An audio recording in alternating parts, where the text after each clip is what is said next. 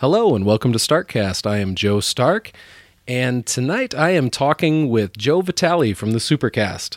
How you doing, Joe? What's up? Dude, I'm so glad that we're getting this going. I mean, it seems like we've been talking about it for a while. I know.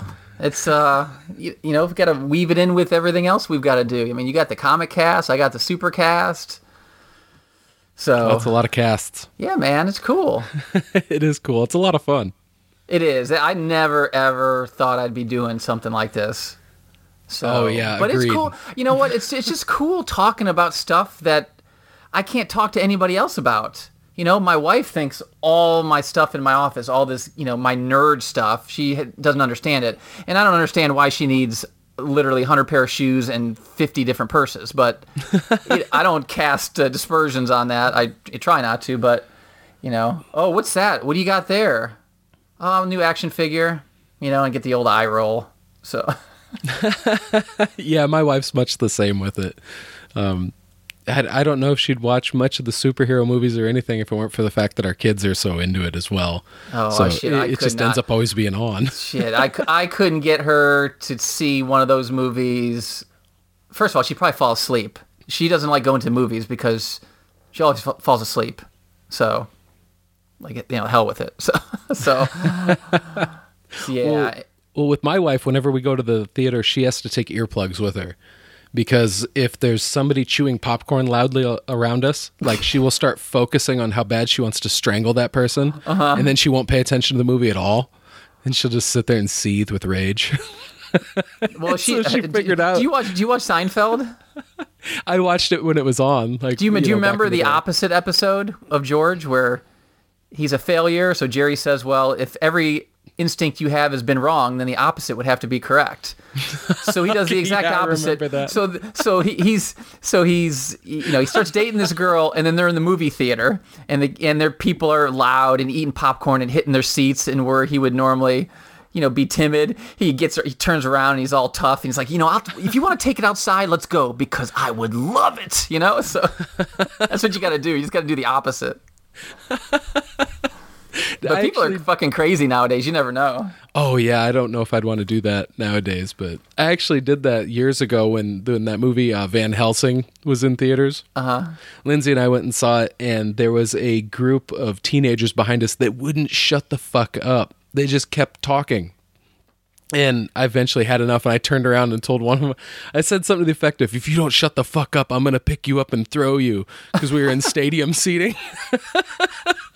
And, that's the farthest from how I am, but I just had enough, and I was like, all right, there's no way that these kids are gonna fucking step up to me. I'm fucking huge compared to them. It's like, what do you come to a fucking movie for? If you can't shut up, and nowadays, you can put your phone away for a couple of hours, just because it dings or it vibrates. It's, we're in this age of instantaneous response.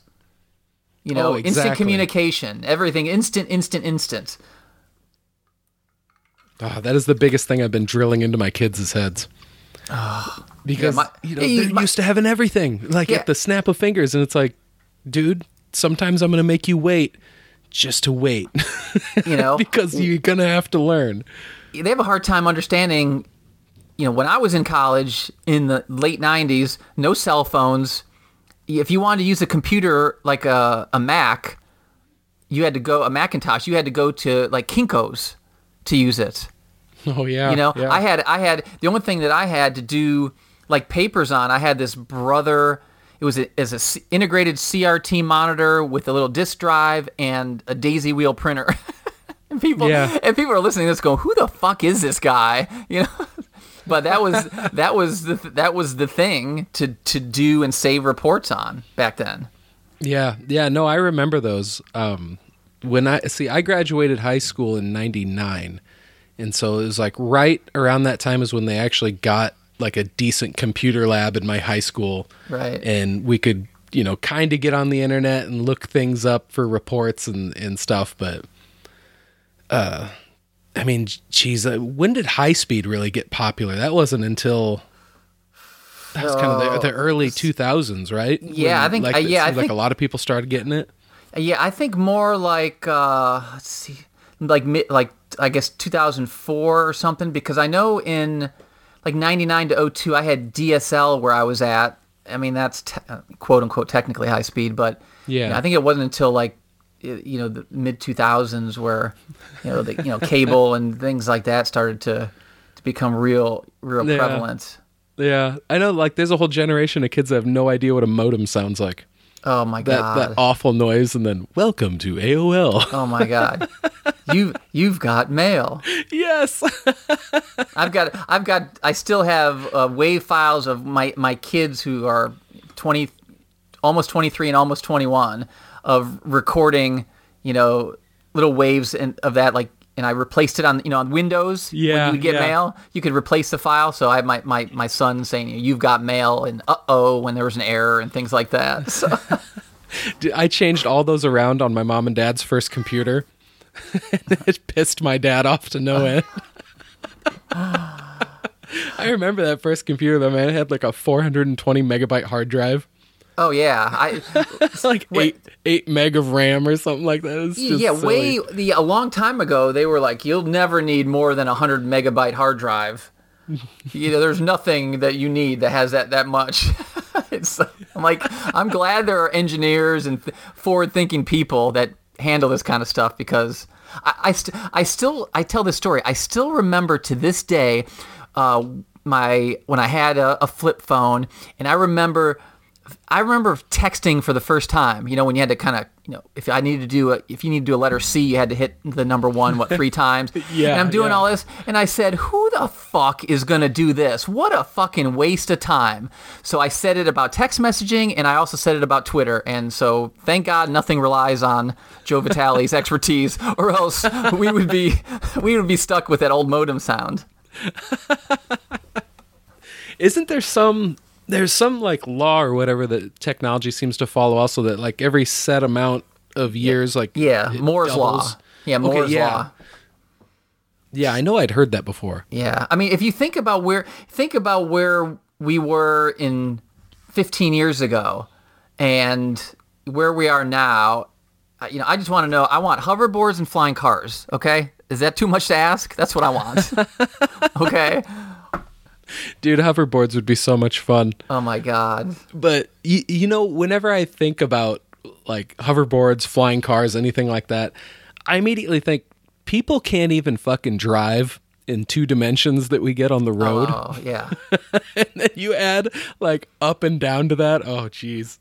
Well, yeah, that's why with the self-driving cars and a lot of the cars now, I'm in the car business, so a lot of the cars now that can do the automatic parking and parallel parking and all that, they've got everything except the brains to drive itself. So and that's where we're getting to. Matter of fact, the guy and he's in his 30s, the guy who founded Lyft, which is the competitor to Uber, he's got a white paper on their website, and he talks about, over the next 10 years, especially in areas like where Rebecca Daling lives, like in New York, where people don't need a car, don't want a car, couldn't have a car because they don't have parking.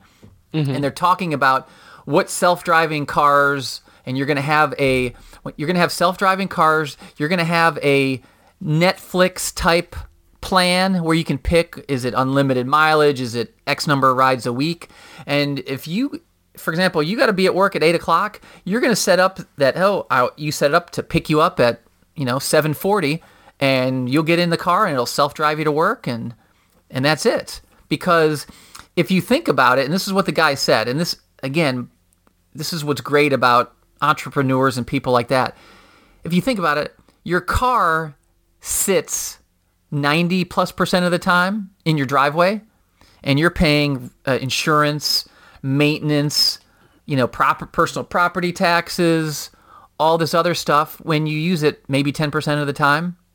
So, yeah. And they're saying, and in major cities like New York, they're saying, car ownership with millennials and younger people is drastically going down. So, you got to think, okay, how are we going to still capture that market if people aren't going to buy cars? And that's why like General Motors has invested like $400 million in Lyft, because they see they see something in the future. What exactly it's going to be, who knows? But it's kind of fascinating to think about it.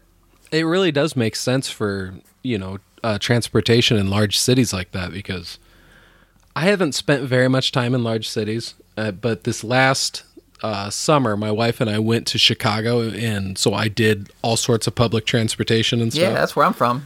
Yeah, and I mean, that was wild. I mean, for me, I grew up in a pretty small town, and then, now I spend a lot of time in Cedar Rapids, which is like the second most populous city in Iowa, but I mean, that's still really small.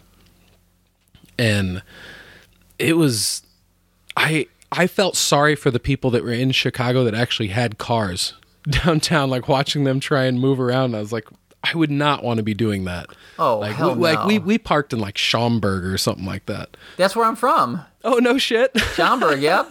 I mean, I was born in Chicago, in the city, and then in the 76 we moved to Schaumburg, which at that time was, God, it was just starting to be developed. It was mostly farm. Now it's 190,000 people or something. So, wow. But yeah, and actually, my parents lived, and then we moved to another house in 78, 79, and my parents were in that up until last July, and they followed my sister, whose husband got a job in Charlotte, and so they all moved from Illinois to Charlotte. So, yeah, that's awesome. Yeah. I mean, do they like it down there better? Are the winters a little bit better? Oh, they love it. Oh, my dad's got a 99 Corvette convertible, which in Chicago you can drive for like 2 months. From like June through August, or 2 or 3 months. And he's driven it pretty much year round. He's driven it so much that that was his toy car, and then he had a car, and my mom had a car. Well, they traded those 2 cars in just to get one, so they have a main car and his Corvette. So the only thing that my mom had to get used to, and I remember when when I had talked with her, maybe it was like a month afterwards, she was saying, I was at the grocery store, and I was in line, and the person in front of me, started, they knew the cashier, and they were talking and yakking, and and I'm like, Mom, you're fucking retired. You got nowhere to go. I said you need to bring it down. I was like, so imagine my hand up in the air and I'm bringing it down. I said, you need to bring it down and just relax. That's how it is in the South. And ever since she did that, she's loving it. It's just get to know people and take time. And yeah, things go a little slower down there, but that's the way it is. So, but being from Chicago your whole life, man, you're used to just going and running people over. Yeah, I could see that. So, but my dad was like, that's really cool that they got a place to chill though. Yeah, my dad was like, are your taxes this low? I said, I've been telling you for years, Illinois is California of the Midwest. You get just taxed to death in Illinois. I mean, my father-in-law moved out of Illinois because they were going to tax his pension an ungodly amount, and Missouri doesn't, so he moved over into Missouri. Wow. The biggest thing with Chicago that blew my mind is just how much more expensive everything was. Yeah.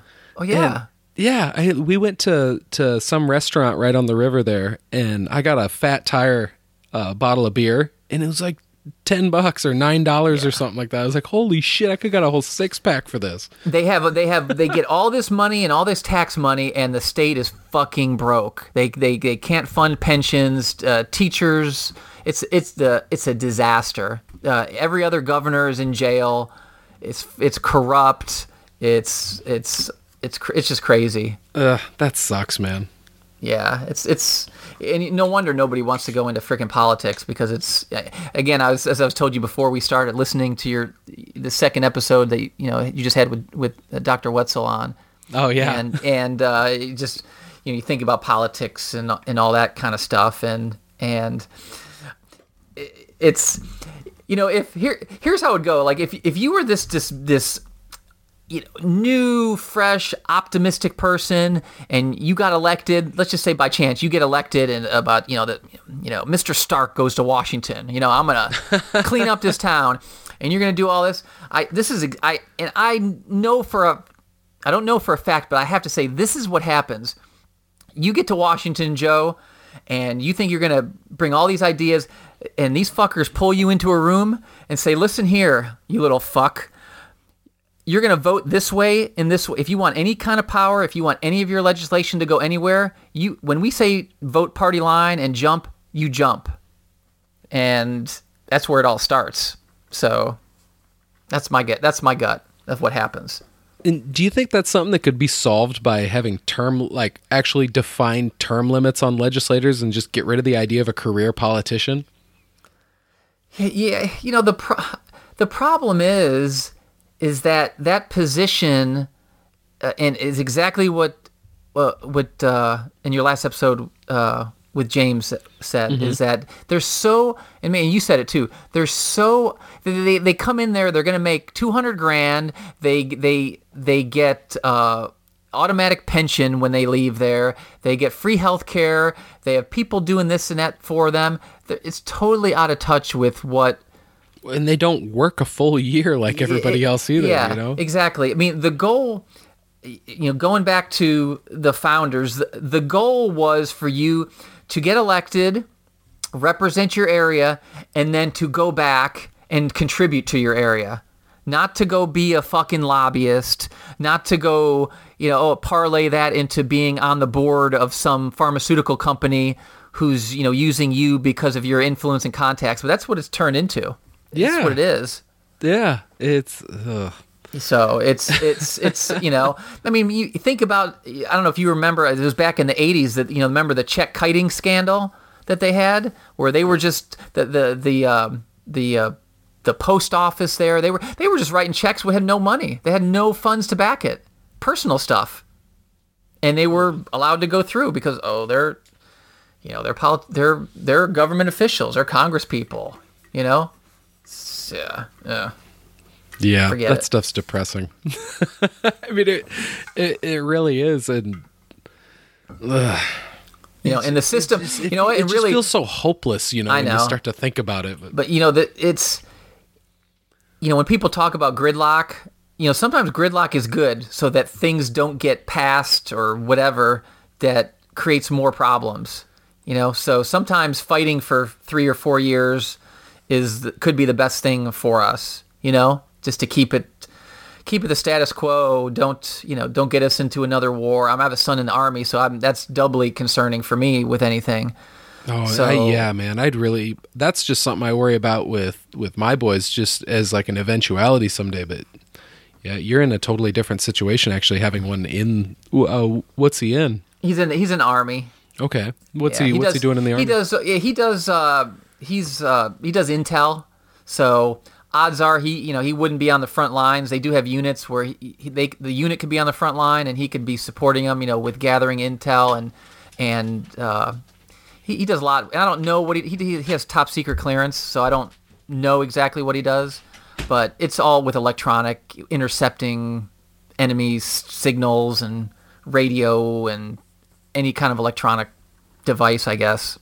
Oh, so, okay. All I know is when he was going through training, he went into a building with no windows. You couldn't bring anything with you. You couldn't bring your phone. Matter of fact, they said if you walk in with your phone, you're automatically thrown out of the program. Oh, wow. So you don't bring in a pencil. You don't bring it. You came in dressed. You had biometrics and a card and biometrics to get in. You did all of your training, everything in there, and you left everything in there. Notes, pencil, everything. It was like an NSA type building. Wow. That's pretty cool. I think it was an NSA bill. I don't know what it was. I'm just guessing it was. So yeah, I'll cry about corrupt government all day, but that sounds awesome. Yeah. I mean, just that level of secrecy and stuff involved in it. That's pretty cool. Yeah. So, but it's hell. They just had that. Remember 2 or 3 weeks ago about showing that a government can hack into these Samsung smart TVs and access the camera and shit. So what? That's did you didn't hear that? And they were we only do it for enemies, of course, quote unquote. But basically, yeah, if your TV is hooked up to the internet and it's got a camera on it, they could go in and access it, but you wouldn't know that it was on, and they could record everything.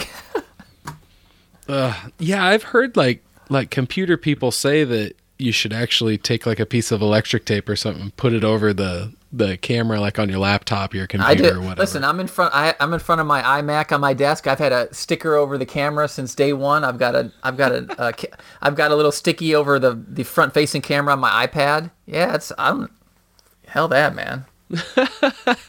I'm not taking selfies like Jared Gafford. I don't need to have that, you know.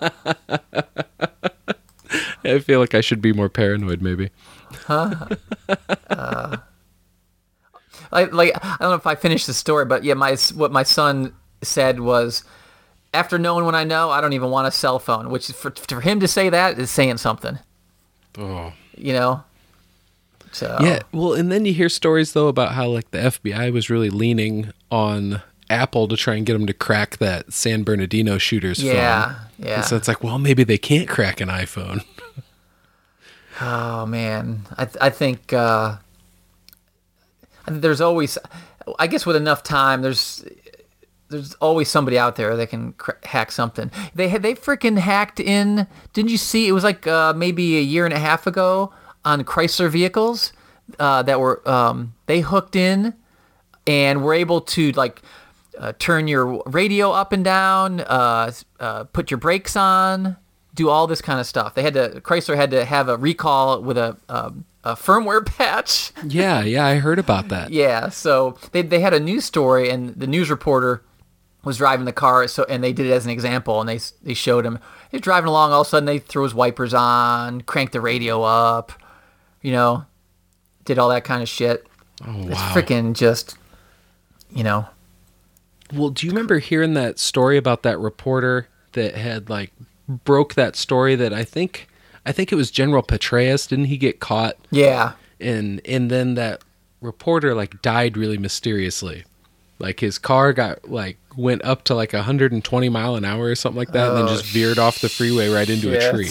Oh my God. And like the conspiracy theory on that is that the government or some element in the army or something like that actually hacked into his car and did that, piloted it remotely and killed him to make it look like a suicide or something like that. Jeez.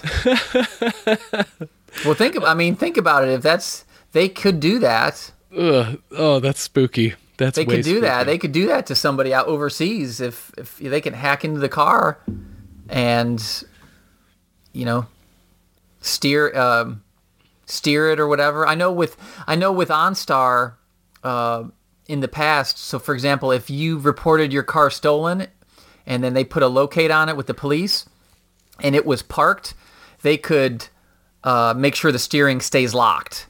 So if the person got in, and tried to go, and then otherwise, if somebody was in the car, like for example, if you say, hey, it's stolen, and then OnStar calls the police, and if they locate the car, OnStar does, and they guide the police to it, if somebody is driving it, so as the police approach, what the OnStar did remotely was, and the driver would know this, is they start flashing the rear brake lights, like the hazards.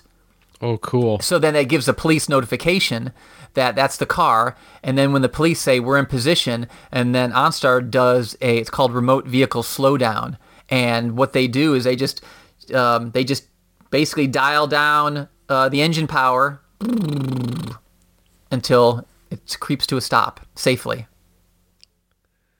Wow, that's awesome when you look at it from the perspective of it being used for a benevolent reason. Right. But if you look at that like technology in the hands of like, you know, like evil, you know, authoritarian government or something like that, it becomes like sci-fi creepy. I know, yeah. So it's got the freaking part of technology that we live with. It's crazy. Yeah, I mean, computers just keep getting more and more integrated into everything.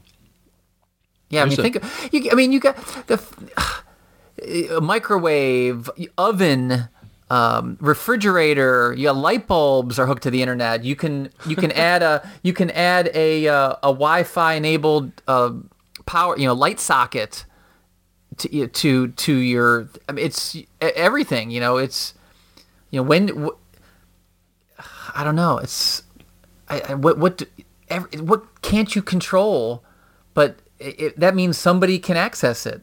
If somebody's Yeah, theoretically, totally. I was at my buddy's house recently, and because we were both flying out from Dulles Airport, which was like 20 minutes from his house, so I stayed over at his place, and he's like, "Oh, you can get on the internet," and I'm like, "What's the password?" "Oh, no password." I'm like, "What?" Yeah, no kidding. And he lives in a townhouse. So these and this is the guest network. He's got a secured network for him. I said, dude, you still have to secure this guest network. He goes, oh, that's just so my guests can get on. I go, yeah, and the pedophile next door who wants to download, videos of anything. I said, it's coming back to your IP. Really? I'm like, oh Lord. So I'm like, just make some kind of password. Yeah. I don't care. Do QWERTY123, anything. Yeah, do something. I mean, but not open. You're not fucking Starbucks, you know? Have you ever seen those you got Wi-Fi guys screenshots? you got guys sitting outside. You have guys sitting outside in a table drinking coffee outside his place. I wonder why they're out there. Probably for the free Wi-Fi. Yeah. Have you ever seen those Wi-Fi screenshots where like somebody's neighbor's got like a goofy password or like a goofy, Wi-Fi address or whatever? Yeah. None of my neighbors have anything interesting, and I haven't figured out how to change mine. Otherwise, I'd have it something. One of my customers, when I go there, because when you set it up for the first time, it automatically logs in when you go there, kind of thing. Like for my iPad. One of my customers is he's got his FBI surveillance van. Yeah, I've seen that before. My local comic shop's got one that's. Oh, I'll have to take a screenshot of it. I'm going to be there tomorrow to pick up my pull list. I'll take a screenshot of it. It's pretty funny. I guess it's because the neighbor next to her, they don't get along. Oh, my God. Yeah, I just stopped in at my... I didn't even know it was there until a couple weeks ago because I don't really go this way. And my comic shop. So I checked them out online and all that. And I stopped in there today. And it was pretty cool. I met the owner. God, he had statues and action figures everywhere, up on the walls, up near the ceiling. He had things hanging from the ceiling, Star Wars, Star Trek. He had... Oh, cool. I mean, everywhere. And I sent Jordan a picture. He had and he just sold it to a friend of his for $1,000. It was a life-size Silver Surfer. I guess it was a promotional thing from the Fantastic Four movie when it was out. Oh, awesome. Yeah. And I said, oh, man. I said, my buddy probably would have loved this thing. I go, how much you sell for? He's $1,000. I'm like, Did you have a picture of that on the Supercast Facebook page? Because I swear I saw a picture of that. Recently? I don't know.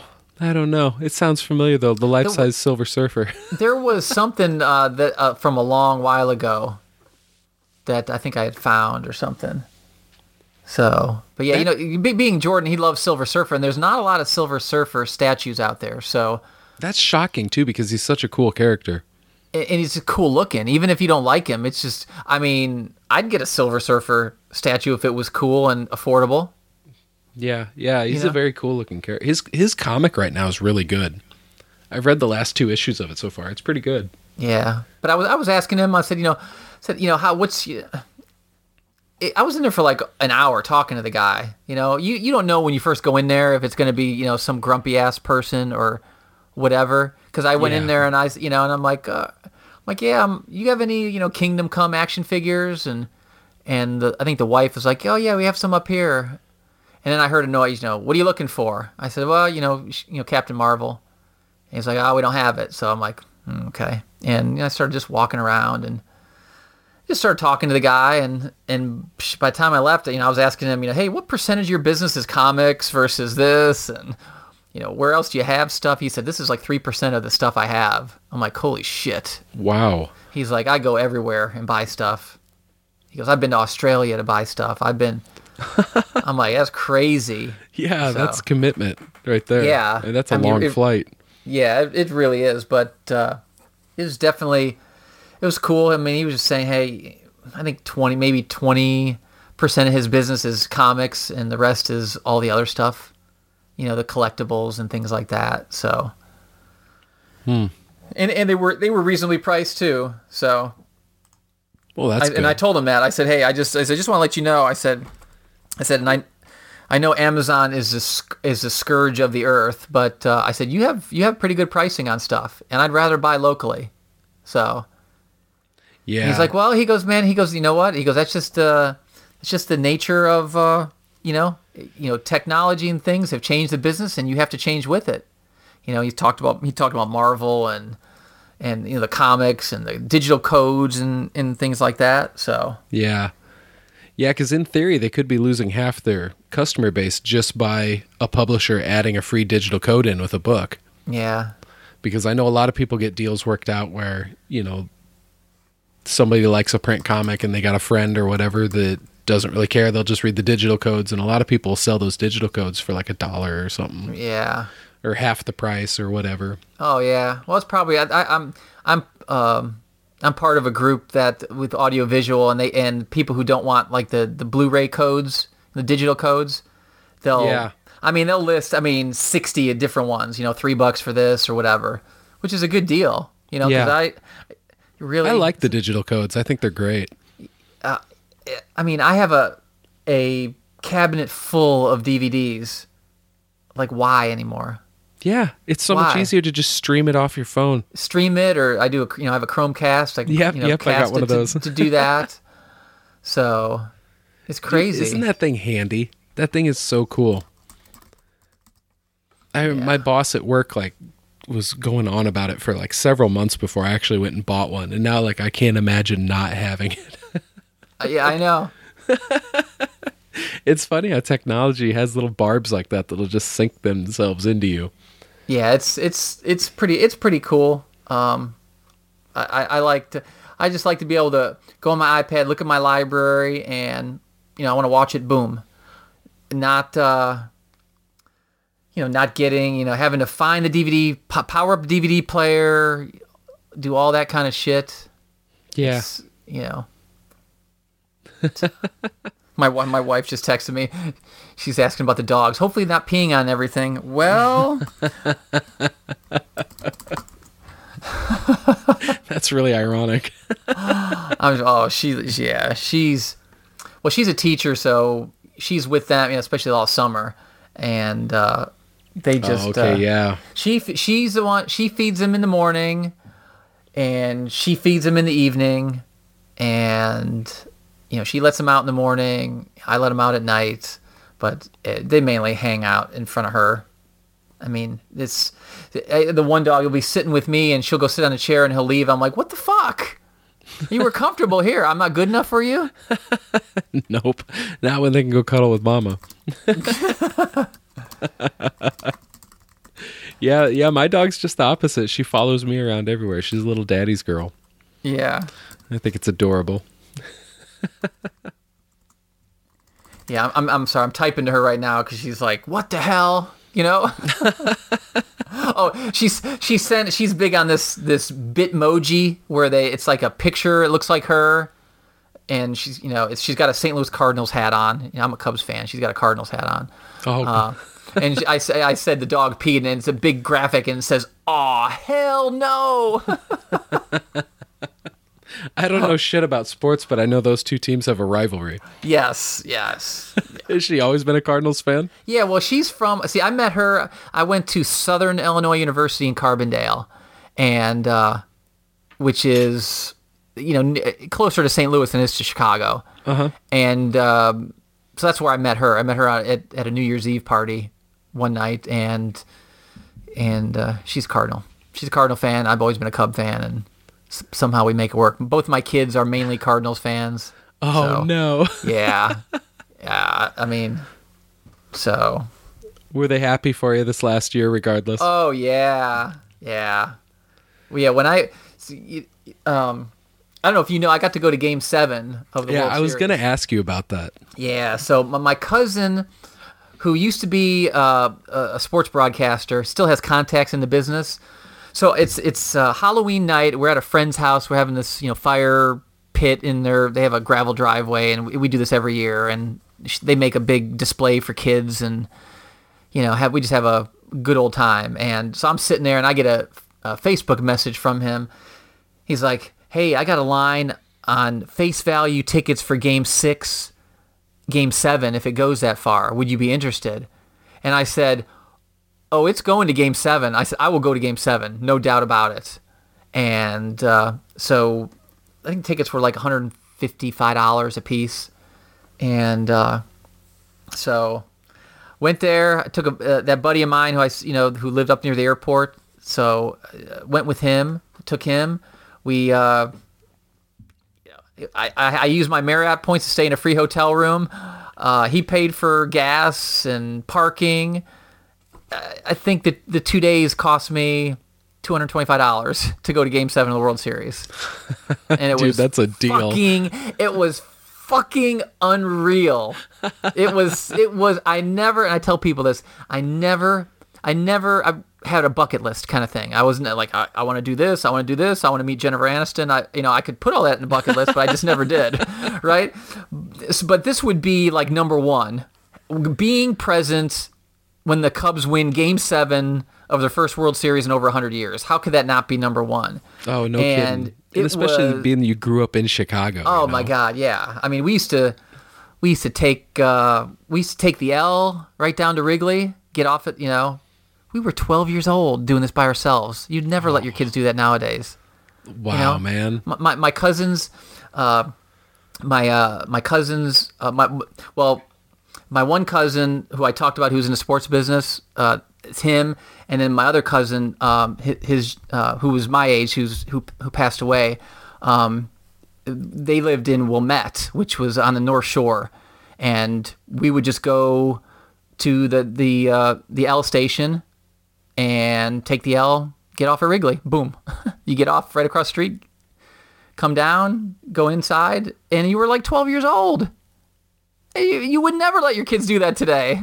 No. It's insane. I know. I grew up right on that border, too, where I felt like I was very much a latchkey kid, where I was able to just go out and have my run of the place. Yeah. Like, my youth was such a vast difference from, it's much different. If I feel like that, like I was just running out into the woods, but you're going into like the fucking urban jungle. You're riding a freaking L train as a 12-year-old by yourself. And dude, we did it to Comiskey Park, which is south side of Chicago. That's bad. I mean, that's bad part of town. It's nothing like north side where Wrigley is. So we didn't think anything of it, man. Get off, go to Comiskey Park, boom, get back on, go. I mean, it's just now your parents, you'd be put in jail for neglect. Oh yeah, for sure.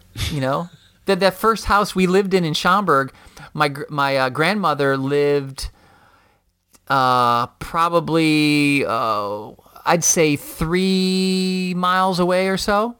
And I would just get on my bike and ride to my grandma's house. And I would stay there. And it was dark. I would ride home. You can't do that today. No. I have lots of memories you wouldn't let like your that kids, too. You wouldn't let your kids do that, and you wouldn't want your kids now because of what's of society. Because you can't trust anybody anymore. Yeah. Do you think that change just came with an increasing population? Yeah. I mean, it had to. I mean, it's something I think about a lot. Like, why did that happen? What changed? What was the shift? Like, what was it? Was it? I don't know. Was it technology? Did something happen with technology? Was it just density of population? Was it always dangerous and we just didn't hear about it back then? Because I think some of that is true because because that dude I talked to, Skyler, that's walking across, he hasn't had any issues. Right. And his parents were freaked out, I would bet. Yeah, he said before he left, everyone was trying to talk him out of it. And he's like, no, and that dude's hitchhiking and stuff. Oh my God. Like, it freaked me out. I'm like, dude, you are 20 and you're doing some, in my mind, some really risky shit. But I mean, so far he's proving that it's really not. Yeah. And so there's got to be, there's risk. I'm sure there's risk with anything. And with, you get one person who's got an axe to grind or something. And yeah. And that's it. You're done for. I had to keep biting my tongue during that podcast because I didn't want to just predict a bunch of doom and gloom for him. Oh my God. And he's just so innocent. It's great, you know. Yeah, yeah. And what was cool about listening to that is, you know, not just the places he's been, but the people he's met and the people that have, you know, for a day or so taken them under his wing and helped him and bought him a lunch. And you would hope there would be more of that in society. You know, everybody is so on the move. Everybody is so stressed out. Everybody is, you know, we're taxed to death. We don't make as much money. We don't have, you know, there's so much more of that pressure that's on us. And, you know, it's just be nice to people. You know, it doesn't take much just to be nice to people. Do something nice for someone. You know, the golden rule, like he said. Yeah. You know, that's how you hope everybody would want to live. And I think I always believe if you're golden rule. Yeah, I believe. I believe. I mean, I'm not a religious person. Okay, really. You know, I grew up Catholic, but I mean, I haven't been to Catholic church in God knows how long, and God does know how long, I guess. but it's kind of just a saying you say, you know. But yeah, it's just I don't know. It's strange. It's and I've totally lost my train of thought, Joe, to be honest with you. Because of the God joke. God has messed with my mind now. I'll tell you, Joe, you haven't been to church? How about this? It's like, I'm going to make your mind go blank. Yeah. What I was going to say is it seems like when you get people face to face, people seem to be nice. Whereas the opposite of that, when you get people in an anonymous form, like comments on the internet and stuff. God, that's just, like, it makes me wonder, where does this like venom come from in people? Does it, like what you were saying, you know, like everybody's stressed out and it seems like you're working, you know, a lot harder. And, you know, it used to be that you could just have a single income in a family and you'd have money extra. Yeah. And now you got dual incomes and it's still a rat race for a lot of people. Yeah. So do people just hold on to that? And so then when they get the ability to lash out anonymously, they do it? That, and then if you're watching, if you're watching the news every day, that is just totally negative and sensational and it's just it's all bad news. It truly is bad news. Just hey, get the headlines from Google News or whatever and go on with your day. If you're sitting in front and watching the morning news, the evening news, mid-evening news, it's absolutely depressing and it's instantaneous. You know, whatever happens, you know about. If there's a school shooting, if there's a shooting, whatever, if there's a plane crash, you know about it instantly. And you know, I think, you know, way back when you didn't have that. You didn't, you know, you found out about shit like that in the paper. Yeah. You know? Well, and, you know, there's so many things now that because of the internet, there's got to be a 24-hour news cycle everywhere. Well, I don't think that there's 24 hours worth of reportable news in every day. Well, you know, I mean, if you cast that net wide enough, there will be. Yeah. But, well, so what I lost my train of thought on before was I said just with my life and with my wife and all that, in my, you know, I'm very blessed and fortunate of everything in my life but I believe that if you're a good person and good to other people, that good things happen to you, and the reverse is the same. If you're an asshole, a dick, you know, you're gonna have bad things happen to you, and that is, you know, and some people who I know who are total dicks and assholes, you know, at some point in their life it's gonna come, you know, the boomerang's gonna hit them in the back of the head. You know, you can only hope, right? It will. It will. I mean, my former boss was a fucking asshole, womanizer, racist, you name it, he was it. Ugh. So, yeah. Doesn't it suck being stuck working for like a shitty person? Yeah. Luckily it hasn't happened to me in years. I've been at my current job over a decade, and the one I had before this, I worked for a lady that was like, she had to have been certifiably insane. Like, I initially got hired to do, like, it was window tinting on cars. Oh, yeah. Houses and stuff like that. And I was pretty good at it. And she would come back and watch me tinting a window. And then she'd correct me how I was doing it. And be like, all right, I work for you, whatever. And so I'd do it that way. And then, like, 3 months later, she'd be back watching me. And she'd, like, tell me how to do it differently. And I'd be like, well, wait a minute. I'm doing this the way that she showed me how. And she's like, well, that's how I was doing it then. This is how I'm doing it now. Yeah. And I'm like, whoa, what the fuck are you talking about? Yeah. How about this one? This has also happened to me before, where you're doing something and then the boss chimes in. Joe's not doing anything wrong, but I wouldn't do it that way. Basically saying, you don't know what you're doing, or it's just, oh man, I am so glad that it's good and bad, but I work for myself, so I don't have to deal with any of that anymore. I don't have to deal with 50 some employees anymore. I'm responsible for myself, and my success is dependent on me, and I have no one else to blame but myself. So yeah. My stress, my wife even says my stress level went from she didn't want to be around me to you look happy and younger, and I've had people say that. So it's just, it's crazy how bad managers and toxic situations can just totally just suck you down, man. It's just, yeah. Yeah, my fucking previous boss, right? So, the last 6 months I was there, it wasn't fun, and I was real stressed out, right? Just the way the organization was going. Well, so a week before I got let go, they let my shop foreman go, and which was odd. I'm like, he's my employee, and this was the asshole manager, right? Mm-hmm. So the general manager. So then the following, so like Wednesday of the following week, one of my friends in the other department comes in my office to talk to me about something, about work. And then when he was done, he was just kind of sitting there stewing in his seat, mm-hmm. And he's like, because his wife worked in the main office, with like HR, that kind of stuff. And he's like, man, I don't know if I should tell you this. I said, I know exactly what you're going to say. I said, you can just spit it out. He's like, yeah, they're interviewing somebody for your job. And I'm like, okay, that's cool.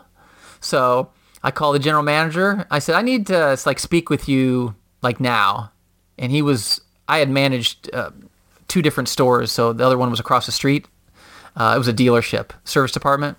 Mm-hmm. So we had another store across the street. So he's like, oh, I'm over here. Come on over here. And go over there. And he's the kind of guy that if he acts busy and won't look in the eye, he's normally he lies anyway, but for sure he's lying. And so, I finally, as he's walking and not paying attention to me, I'm like, listen, I said, this is what I heard. And I told him the whole story. He said, oh, yeah. The owner, she wanted me to start interviewing people. But, when I talked to her on Monday and asked her about, what she wanted me to do, about you, she said, oh, nothing. No, don't worry about it. He goes, so I'm just going to let it lie. And I said, well, you know what? That's not good enough for me. I said, I've been here 8 years. I'm the only one in this whole fucking organization that's never missed a day of work. When the lot is covered with snow, when your salespeople are supposed to be clearing it, who's clearing it? Me. You just gave me a great performance review, so this doesn't make any sense. So if you don't want me here, or the owner doesn't want me here, I said, why don't you just be a man and tell me face to face, and I'll leave right now. Oh, no, it's nothing like that, Joe. I said, well, you know what? Then we need to all 3 of us, you, me, and the owner, sit down and go over this. Okay, yeah. I'll set up a meeting for tomorrow. Okay, fine. Tomorrow, Thursday comes and goes, right? He's, she was busy, and we'll do it on Friday. Okay, fine. So he's like, Friday morning, he's like, yeah, she's over across the street. As soon as she's done with the whoever she's meeting with, we're going to have a meeting with her. I'm like, okay, fine. Well, as a service manager, there's so many things going on in the day. The day goes by like this. And all of a sudden I realize it's like after 3:00, I'm like, what the hell? So here comes Numbnuts, comes walking into my office, sits down in front of me, and he's like, yeah, talk to the owner, and she said if you didn't hit your projection this month that I'm gonna have to let you go. And I said, what? I said, no one's hit their projection this month. I go, it doesn't make any sense. I said, we're supposed to be meeting together. He's like, yeah, she said, since you're not hitting your projection, it's, this was March 28th, 3 years ago, right? Not that I'm counting. So it was March 28th, and he says, well, she said you could stay till the end of the month. And I reached in my pocket, I grabbed my keys. I said, here's my keys. I'll have somebody pick up the rest of my stuff. I said, I'm not staying a second longer. And I was gone. And that was the last time I set foot in that place. No kidding, man. Yeah. I mean, that's just... Yeah. You just got a good performance review and they want to fucking go and treat you like that. That's so. What they ended up doing, and I knew this is what they were going to do. They ended up hiring somebody. They brought somebody in at half the pay, with no experience. Yep. So fine, that's what you want to do, and that's what they wanted to do, and that's and 6-7 months before this. If you would have told me this would have happened to me, I would have bet everything in my money that said, no, it will never happen to me. So this is a good lesson for anybody. Unless you are the owner and your name is on the sign out front, you are a number. You'll always be a number. So always be ready and have your networking and your contacts and your resume and ready to go. And don't be afraid to look at different opportunities, because they didn't give me 2 weeks notice. You know? But gone with no severance after 8 years. Zip. That's something that my dad has always told me over and over again. He goes, when you're ready to leave a job, you don't give a 2-week notice. Yeah. And I'd always disagree with him and say, why? And he would always say, you don't get a 2-week notice when they decide it's your time to go. So why do you give a 2-week notice when you decide it's your time to go? Yeah. And like the best answer that I've come up with is for your coworkers that you like, but like it is super sound logic. So yeah, you can't. It's ridiculous, but that's just the nature of corporate type stuff nowadays. You are expendable, and if they can figure out a way to, cut costs and this, that, and the other thing. So I was fortunate that I was only out of a job for a couple weeks, and then I went to 5 weeks of training. But yeah, so like while I was in training, I get a text from a friend of mine. She's like, she was all upset. She had brought her car in for service, and she had an awful experience. They lost this and did this and all that. And then she was like, where is Joe Vitale? And they're like, oh, he's not here anymore. So she was texting me like, what happened? And I told her, and she's like, well, I'm fucking done with this place, and look, listen to this fucking bullshit. So my wife found out from another friend of ours, who they didn't know I had left, because I didn't like put it all over Facebook. Hey, I'm without a job. Hey. Yeah, yeah. But no, I agree with that. There's certain shit you don't need to share. Somebody had called up there, and this was like a month and a half later that I was gone, and called up looking for me, and they said, oh, he's at the other store. Let me take a message, and I'll have somebody get back with you. No way. Yeah, and my wife called me. She goes, just so you know, I heard about this, and just to verify, I called up there and asked for you, and they are telling customers who are looking for you that you still work there. I'm so like, they don't lose the business. Fucking yeah. So I mean, I have. Listen, I have. There's a few customers that I still have lunch with that. They're just nice people, and they would bring me Christmas stuff and all that, and the car business, especially service, is a very hard business. It's very hard for people to trust you because there's a lot of fucking shysters out there, Totally. who tell you need this, and you don't need this. And I'm not like that. And I when I started there, and I gathered everybody together, and people that have been there for 20 years and people have been there for 2 weeks. I said, listen, I don't care whether you've been here 2 weeks or 20 years. You don't tell customers, recommend work that they don't need. You don't sell work and not do it, and you don't lie. I said because if any of those happens the first time, you're gone, because that means I can't trust you, and that's it. And that's kind of the way I operated with things. And if something was wrong in a customer, I'm like, well, come on, let's see, let's talk about it. And people, again, on the phone, people are totally different usually than in person. On the phone, they're The Rock, yeah, we'll fuck you up, I'll come down there, and so, and then they get in front of you, and it's it's a different story. But yeah, I listen. I learned this from somebody. And my deal was I tried to take care of that person's car like it was my mother's car. Would I want my mother driving out of there in that car with those brakes, with whatever?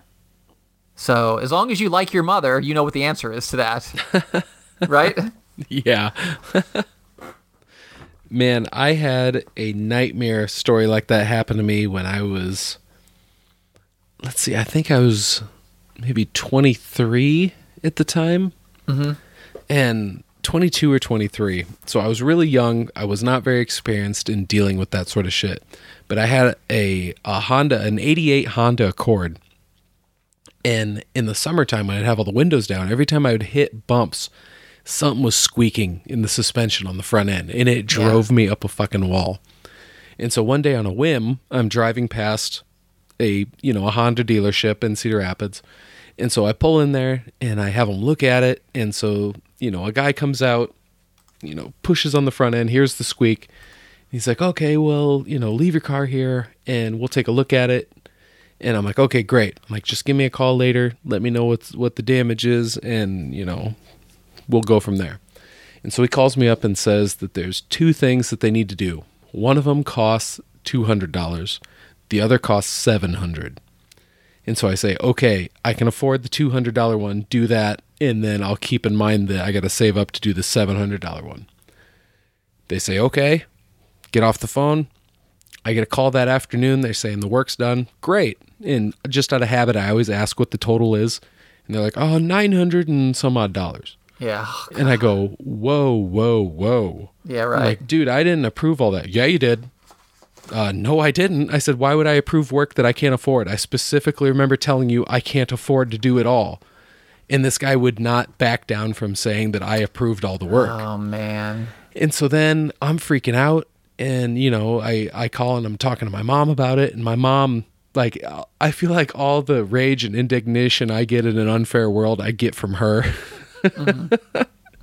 And so she goes off the handle and calls them and is like wanting to know why they did all this work. And so then I get a call from this dealership saying, well, your mom just called and threatened to report us to the Better Business Bureau. And so now we're not going to give you your car back unless you pay for this with a cashier's check that we know can't be canceled. Oh, and so now I've got to go to my bank, which is clear on the other side of fucking town. I had to get off work early to be able to go there before they closed. I had to get a fucking cashier's check with money that I didn't even have. Awful. I had to take out a fucking loan, or it's like I either took out a loan or I borrowed the money from my parents. I don't remember which way it went, but I had to borrow money that I didn't have to go get my fucking keys back. And yeah, that was the last time that I went to that place. And I did end up reporting him to the Better Business Bureau and reported him to the Iowa Attorney General's office. And they told me that they had a file that was like 6 inches thick with complaints against this place. Yeah, that's what's... See, and that's what gives everybody a bad name. That's why people come in loaded for bear about things, And it's just, that's the bad part about it. So unfortunately, that's just, again, those people, they'll get it in life with something, you know? You can only hope, right? I mean, really, I mean, it's what's going to happen. So I don't know, but car business is a lot of fun. Well, and now my wife's cousin owns an auto shop, and so it's like, oh, sweet. Whenever there's something wrong with my car, I take it to Jeff. I don't worry about Jeff trying to fuck me over. And so it works out perfect. Yeah. And those are the guys who actually got me into climbing. I talked about that in a previous podcast. So that's kind of funny. That's cool. Yeah. Glad that Lindsay had family. It's funny. We're talking about cars, and my wife is visiting my son and his wife in Georgia, who's in the Army, and I don't know why.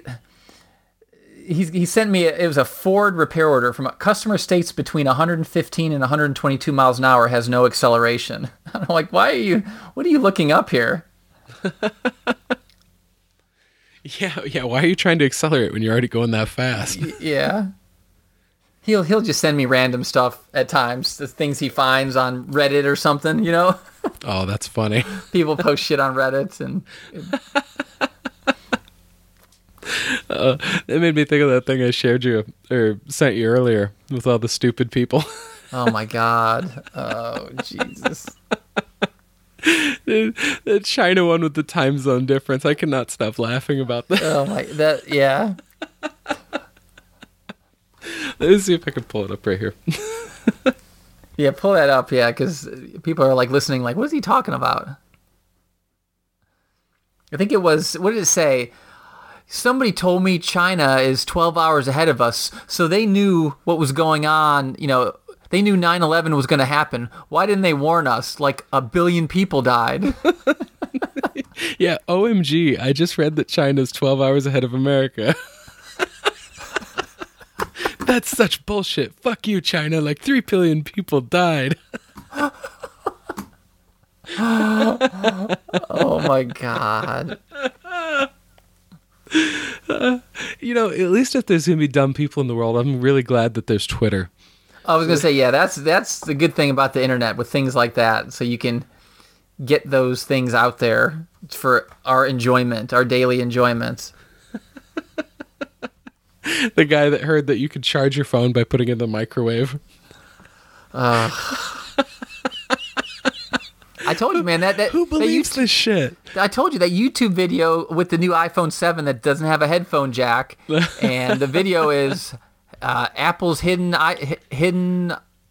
phone jack, and he's like, "Here, this is what you got to do," and he said, "Get a whatever, it's a 1/4-inch drill bit," and he's drilling into his iPhone on the bottom, and then he takes his headphone cord, plugs in, he goes, there you go.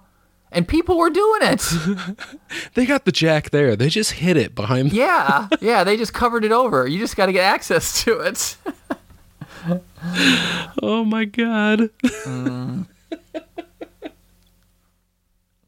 Those, yeah. Oh my God. I don't know if you do any amount of, and it pretty much everybody drives, and so everybody's going to deal with it. But I feel like if you actually drive as part of your job, you just get an extra dosage of it. But I drive a lot for my job, and yeah, me too. Just the stupid shit that I see on the road, it just blows my mind. Like, we got this section of interstate in Iowa that they call the corridor, and it goes in. It's like a 4-lane that goes in between Iowa City and Cedar Rapids.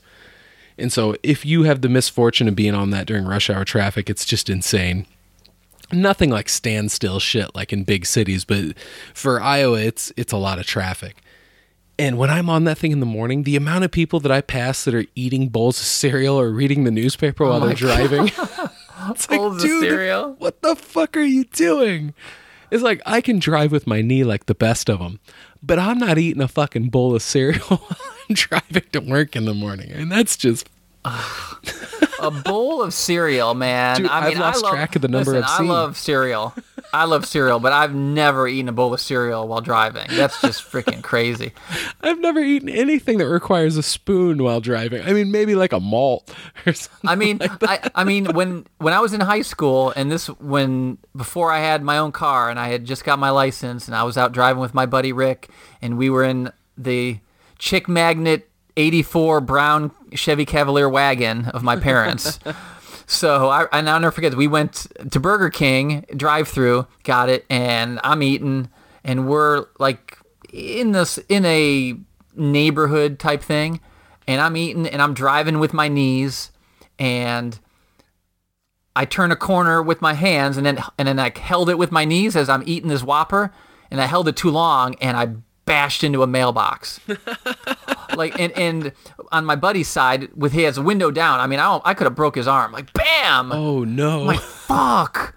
Oh, my God. Freaking scratched the car, messed up the thing.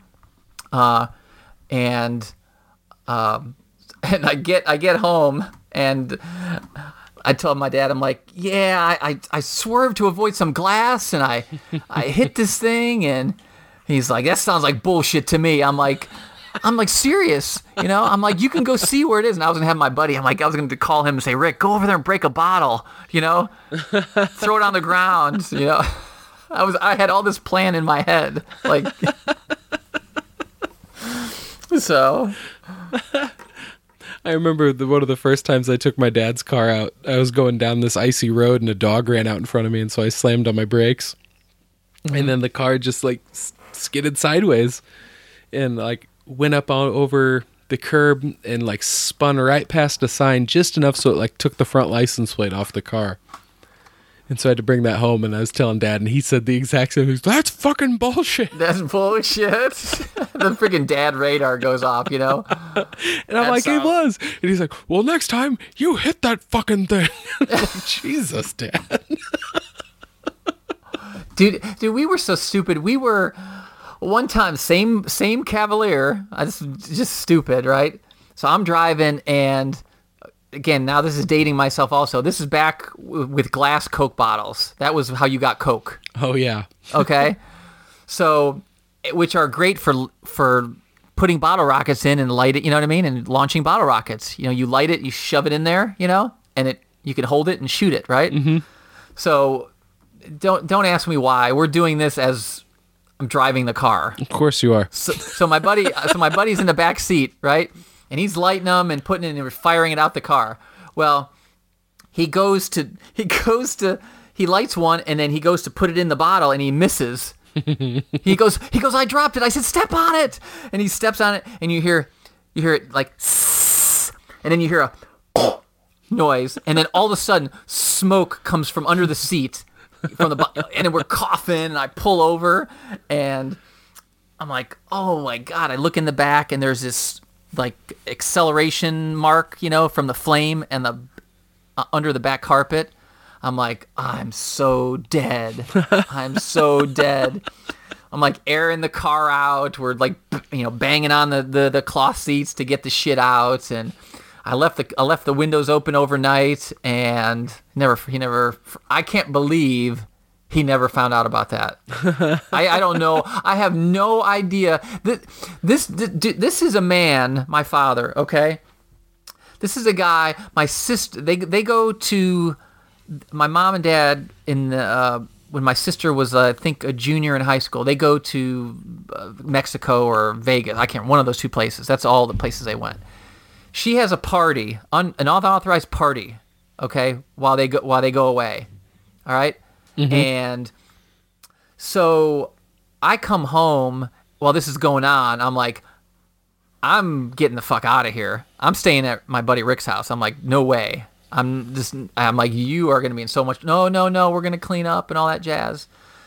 So the next day, get home. She's cleaning things up. They're like in the dishwashers. And again, my parents don't smoke, and there's ashtrays. I'm like, your phone's dead.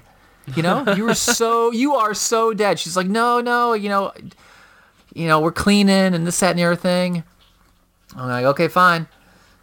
Joe, this is 100% true. I am not bullshitting you. My parents get home. They get a limo home from the airport, which is the cheapest way back then. It's just, it's like $40 from O'Hare to our house. Nice. And we have a split foyer house. So you come up the front steps, you either go down or go up the stairs. Mm-hmm. Okay?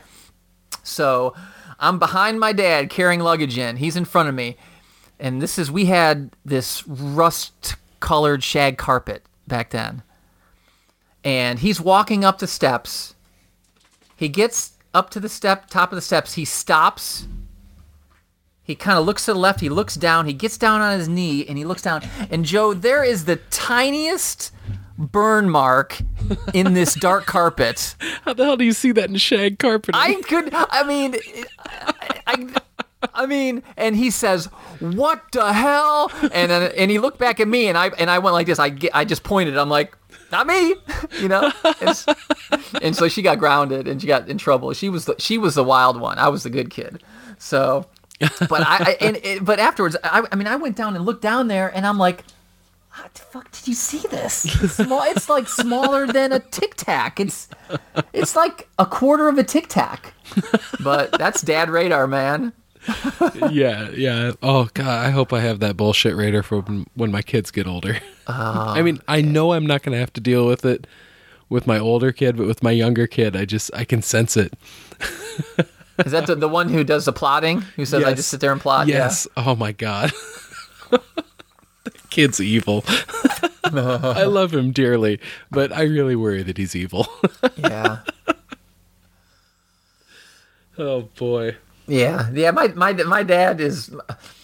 My dad was he was a quiet person. Like, you just didn't want to piss him off or anything like that. It was the unsaid things. Yeah. So, and that's how he was. I mean, I can't ever remember him, like raising his voice. Unlike me when I was a father, Oh. And I wish I could be that dad that just had that cool, like I could shut him up with a look. It's like, not me. Yeah, that's dad. That was my dad. I mean, my dad, he was in the beauty supply business his whole life. So this guy owned 2 stores, one in Schaumburg, one out in Des Plaines, actually right up the street from the first McDonald's, Des Plaines, Illinois. Yeah, really cool. So I used to, when I was a younger kid, I used to help him and work in that store, just do stuff, boxes and, things like that, and dusting and, that kind of thing. Well, so the guy was selling his other store that was failing, right? So my dad, borrowed money from family and all that. In 1984, he opened the store. He took it over and totally redid it. And my dad can sell, ice to Eskimos, that kind of thing. He's a born salesman, and he made this whole business a success. And, and I always tell this story. This is true also. I was working in his store, and, when I was a teenager, and, they get a shipment of stuff in, and he's like, get it priced, get it put on the shelf. And I'm like, yeah, I'll get it handled, Dad. No problem. Get it off the pallet, unwrap it, price it, mark it, throw the boxes away, put the pallet by the dumpster. So I get done, right, in a half hour or so. So I go in the back, where customers can't see, that kind of area. Uh-huh. He's got a little, God, it must have been a 7-inch black and 9-inch black and white TV. Back when you got 4 stations and UHF stations. Yeah, right? I remember those. So I go back. It's that was on his desk. I turn the TV on. I sit in his chair and I put my legs up on his desk. Like 10 minutes later, he comes walking back there. He's like, "What are you doing?" I said, "I'm done." He goes, "What do you mean? What do you mean you're done?"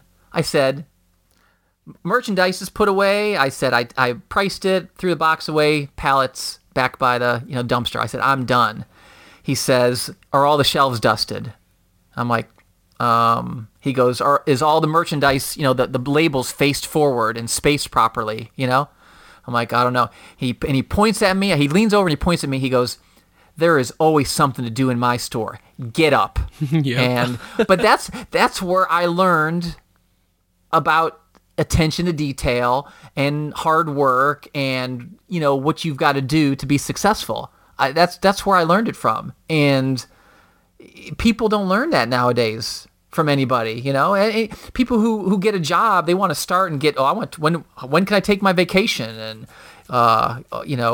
I had an employee's father wanted to meet with me because I hadn't, given his son a raise. He's like, well, he shows up on time. I'm like, that's part of the basics of the job. That's not going over and above. What you do. But that was my dad. That's where I learned it from. I thank God I learned it from him. And it's those are the things I learned from my dad. He never did homework with me. He never, that helped me with projects or things like that. He worked 6 days a week, and he was able to be successful and, retire when he wanted to retire and enjoy life, which is what I hope to do one day. So, I mean, the store that he had, he bought the one next to it and he doubled in size, right? And then, years later, the landlord for the place who kept raising the lease on it. And my dad says, if you raise it a dime, I'm leaving. And the guy raised it, and then he called, this was weird. It's the first time it's ever happened. He called like a family meeting. I'm like, oh my God, is somebody got cancer? I'm like, somebody's dying, divorce. I mean, what's going on? And he says, yeah, I'm, he told us a story. He goes, and I'm not going to have the store anymore. I'm like, oh my God. He's like, I'm going to do it out of the house. I'm like, oh, okay. And he did it out of the house, delivered to people, did customer service, delivering it to people. Probably one of the first people to do that kind of thing, to, deliver the product to people. And that's excellent. Imagine how much he saved on overhead. Not having exactly. I was just going to say that, Joe. All that money he saved on overhead, and then as he started going into these places where he was doing beauty supplies, then he was like, then he started thinking, well, wait a minute, all these places like my place, I did like calendars and personalized stuff. So then he was doing at the same time, these where you can, get, your calendars, mugs, and things personalized, and he was selling that stuff too, at the same time, Wow. And just always, wheels are always turning, But I remember asking him this also when he had the store, when it was successful. I'm like, Dad, why don't you open up another store? This one's going great. Why don't you open up another store? And he said, and I'll never forget, he said, I can't trust anybody to do the job that I would do. And I also inherited that from him. It's that's something I can really relate to. When I took over as service manager, the hardest thing, because the job I had before that, I worked for General Motors for 13 years as a factory service rep, traveling to dealers, and that basically, even though I had a boss, you make your own schedule, you go there and go to places and do your reports. So it's really reliant on you. When I got the service manager job, now I've got 50 employees. I got people. I got a hangnail. I can't come to work. My cat died. I can't come to work. All you name it. Hangnail. And try. Learning to, trust other people to do things instead of doing it yourself. So you have time to actually manage and move the business forward instead of micromanaging. That was the hardest thing. It took well over a year for me to be able to delegate that kind of stuff, because of what my father did, because he just, he did it all himself. Dude, what a great example to have. And I mean, that is definitely a good thing to be able to pick up is, a strong work ethic will take you a really long ways in life. Oh my God. It's amazing. And I told my nephew this, who's now 26, when he was starting to get a job. I said, Matthew, a few things I'm going to tell you. Only call in sick if you are truly sick. I said, if you just don't feel good, you go to work. Okay? I said, I go to work all the time when I don't feel good, when I have a sinus headache, when I have whatever. I said, that's not sick. A sick is like you got the flu and you're going to, you can't hold things down and you're going to get people sick. I said, so that, I said, make sure you're there at least 10 minutes early every day. And something else, I can't remember what else I told him. Because he was like, I don't understand, Uncle Joey. I said, trust me, Matthew. I said, you will be ahead of 95% of the workforce if you do these things. He's like, that doesn't make sense to me. I said, it will. And isn't that sad? That's all you have to do to get ahead. Just finding employees that are going to show up on time 5 days a week. Yeah. On a first shift Monday through Friday job can be a nightmare. When you said about the people calling in sick for a hangnail, I remember we had this guy where I worked years ago that we called him two-dayer, because if he went home sick or called in sick one day, guaranteed he just wasn't going to be there the next day either. And this guy had the craziest excuses, and like he seemingly had no shame either, because the amount of times that he would go home sick because he said that his hemorrhoids were bothering him. My dad missed 2 days of work in his career, and that was because of hernia surgery that he had put off for a long time. And I remember he was miserable. He was absolutely miserable at home those 2 days. Yeah, because he was just thinking about how he should be at work because shit's not going right without him there, probably. Yeah. Dude, I am that exact same way. So that is really, really funny. Oh, God, dude, this guy at work that would do that, he was the weirdest guy. Like, the only cool thing I would say about him is the first person that ever told me that It's Always Sunny in Philadelphia is awesome. Yeah, and so I was like, "All right, I'll check that out." Well, the problem when we talk about employees and all this, like, is that my wife's a special ed teacher for a middle school, and the problem has it starts with the family. And what these kids are allowed to get away with, and the attitude they come to school with, and all of that bullshit. Now, I mean, 2 weeks ago, she was called by a student a stupid ass bitch. Okay. What? So listen. So she wrote up a referral. It gets, so the kid goes to the office. It gets sent electronically. So listen. So then it goes to like the vice principal, who they discipline like letters A through whatever, and somebody else does G through Z or something. How they have this set up. So the vice principal, they talk to my wife and say, yeah, if the mother wants to challenge this, we need proof that he said this to you. She says, excuse me? Are you kidding me? This is what the school system has sunk to now, is that you've taken, nobody wants to discipline anybody now. They want to just pass them off to the next grade.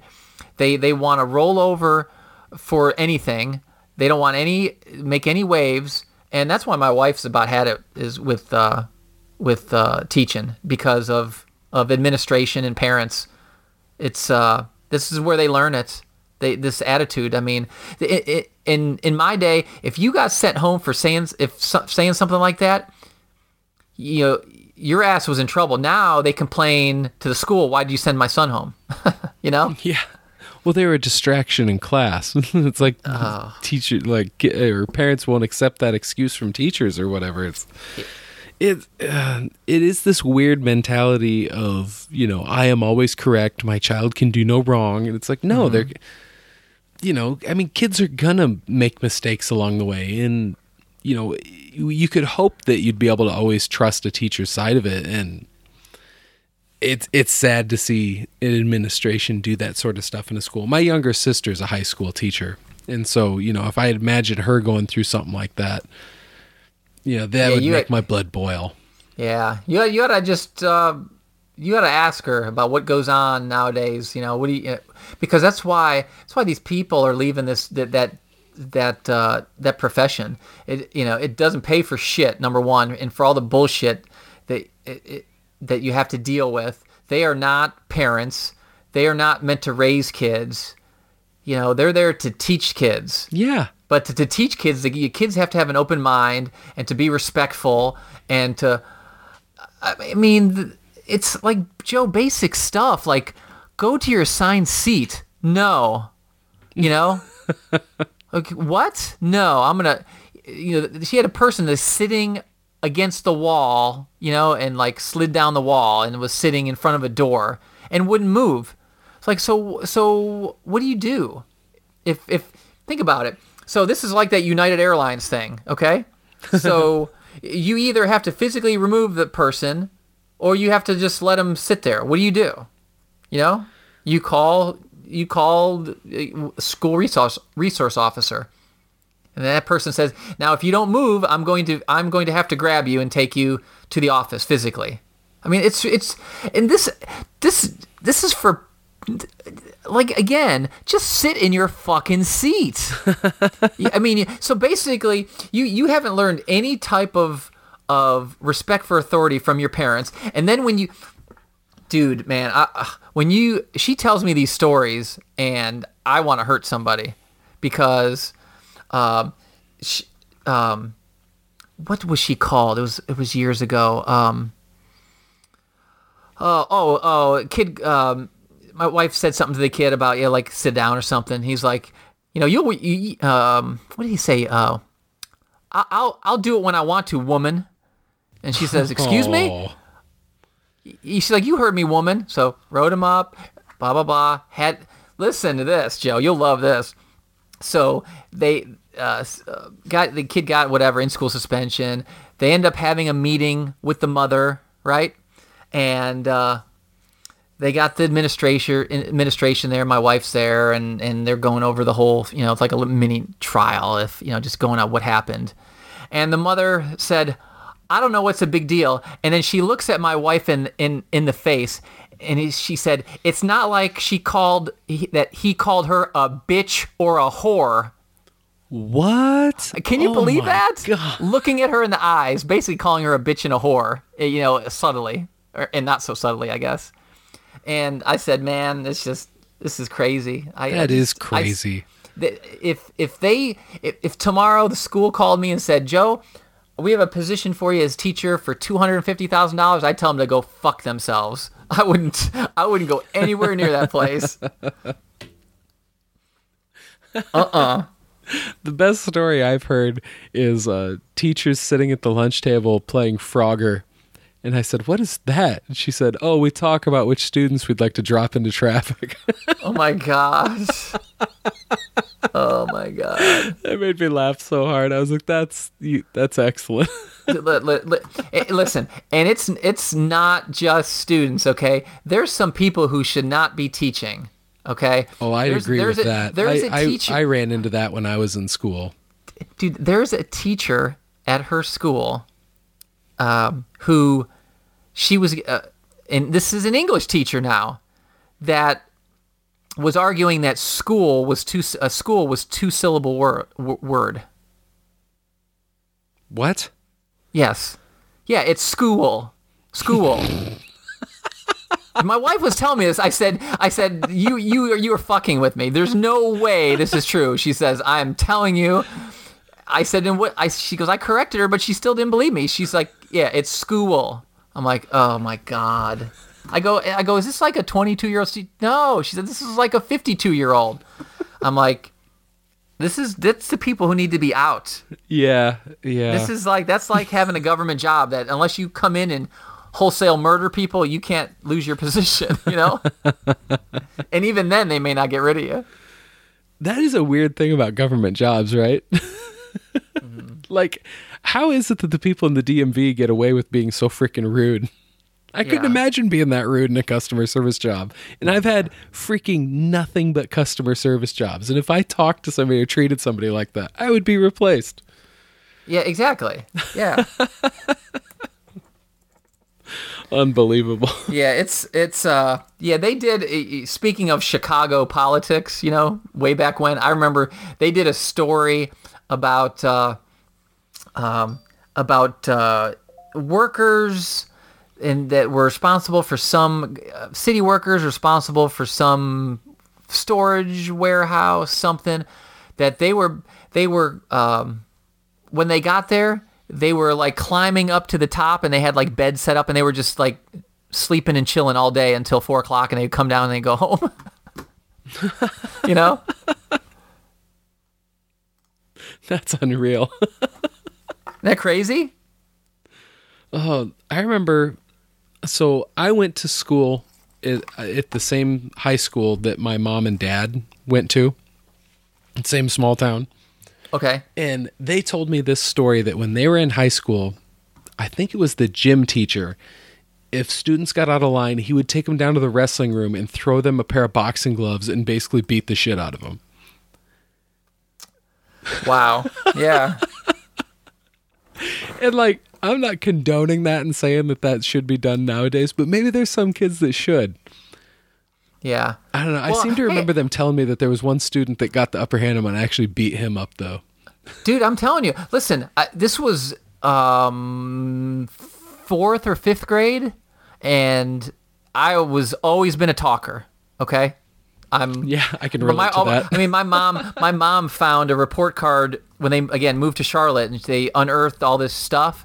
They found a report card, and I'll have to find it and scan it. But it's I had good grades, but it says Joe needs to be quiet. Joe needs to pay attention. Joe needs to not interrupt. That everything on the comments, every report card. Dude, that sounds like one of my report cards.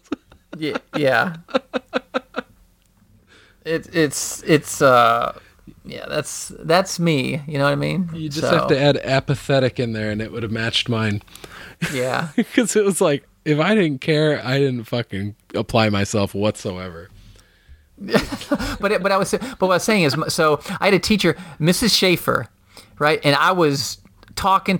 She asked me multiple times to be quiet, right? And I think we were doing like a group project, and I was just super loud or annoying or something.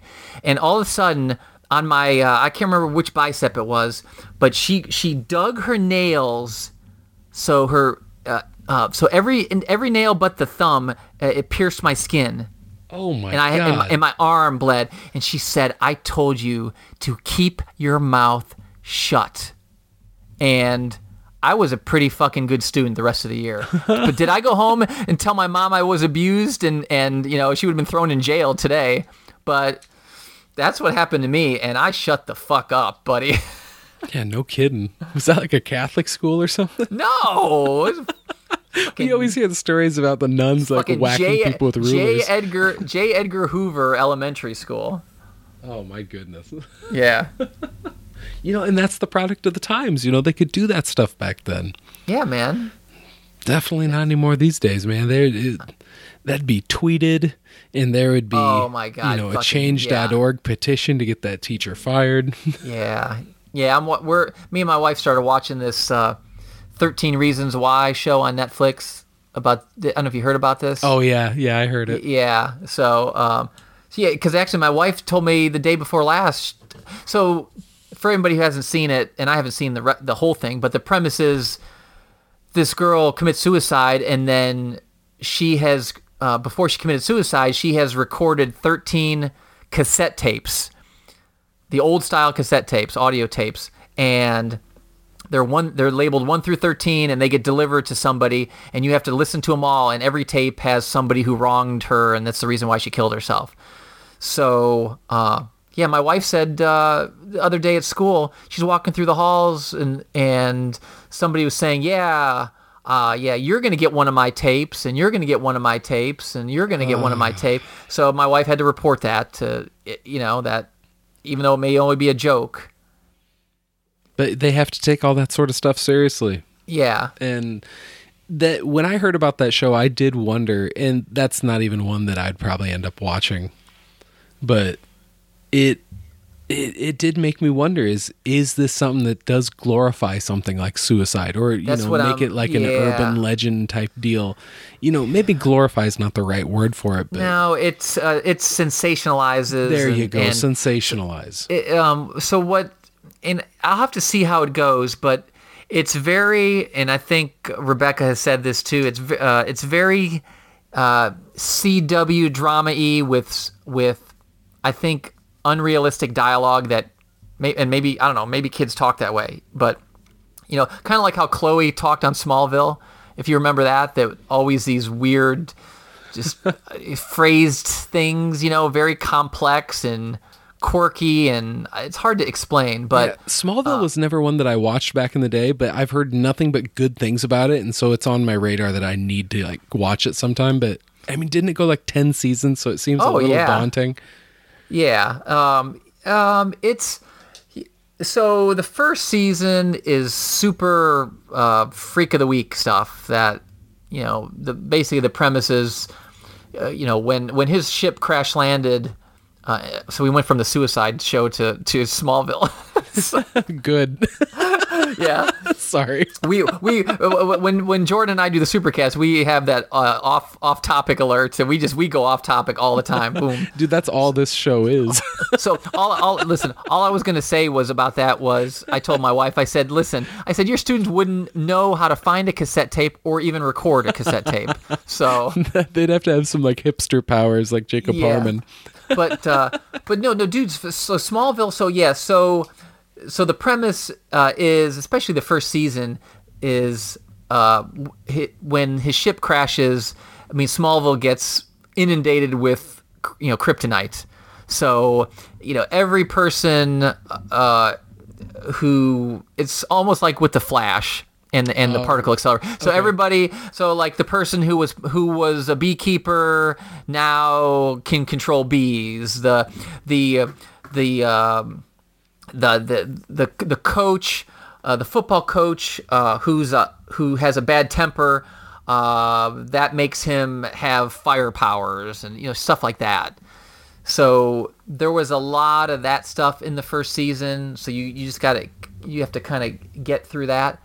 But what they really did a phenomenal job with was showing how Clark, his friends, especially his parents, and Smallville, how that imprinted on him, knowing how we know our Superman to be, and his morals, and his always do the right thing, and I don't kill. All the seasons are building blocks on that, and they did a great job. John Schneider as Jonathan Kent is phenomenal. Michael Rosenbaum as Lex Luthor, that just like in the comics, they start out friends, and gradually, that relationship sours, and that does make for the worst sorts of enemies too. Well, so in Smallville, so what happens is Lex is driving and talking on the phone, doing LexCorp business or whatever, and he's in a Porsche and not paying attention, and he ends up losing control. He hits Clark, and they both go flying off a bridge. Lex is in the car, into the water, and Clark's in the water, right? Mm-hmm. And so, of course, Lex is knocked unconscious. So Clark, what do? You fucking rip open the roof, right?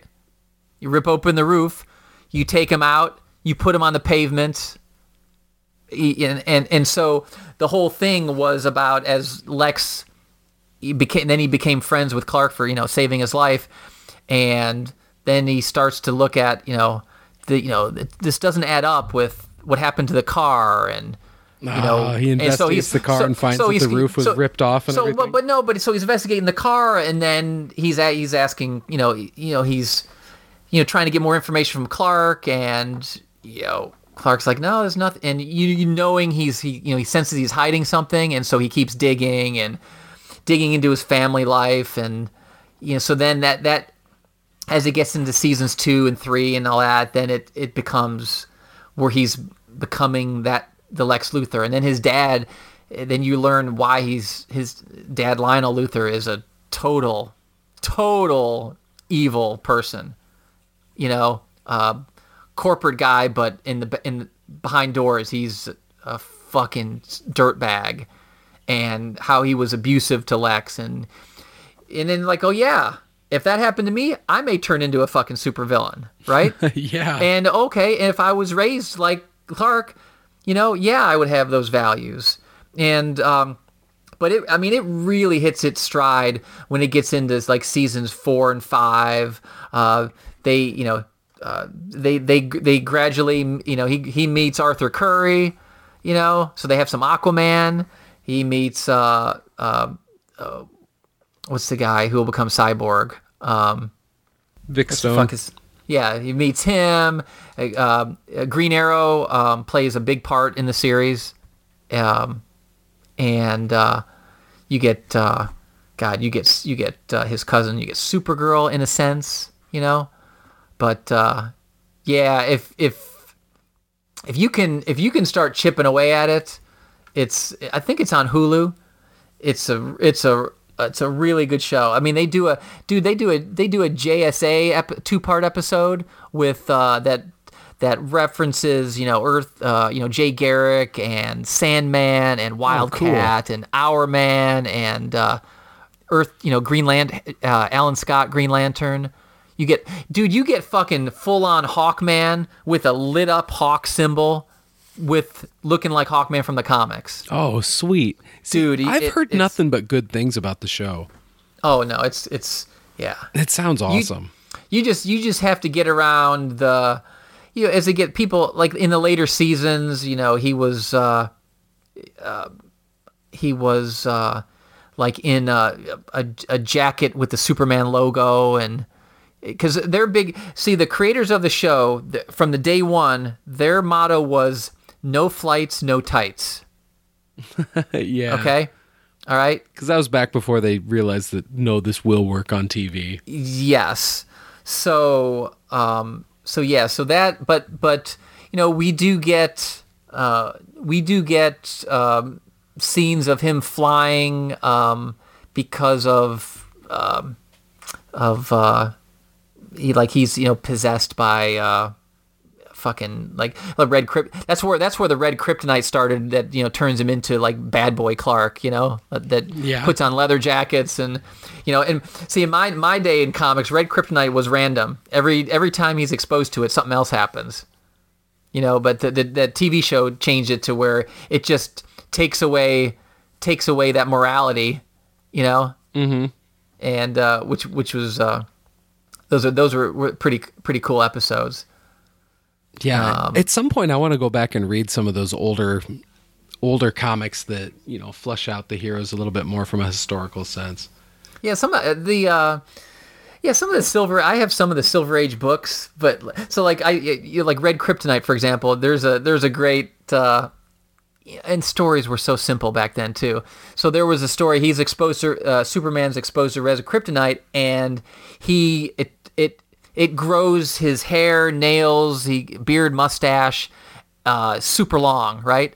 So Lois is like, aha, I can finally prove that Clark is Superman, right? Because there's Superman, they show him like going to a barber, and of course, the scissors are breaking, shit like that. Like, so she's like, aha. So, but that's where I think that may have been the first time where he used the mirror to figure out to use his heat vision, to do all that kind of stuff, and that's how he got back to normal and proved to Lois that Clark is.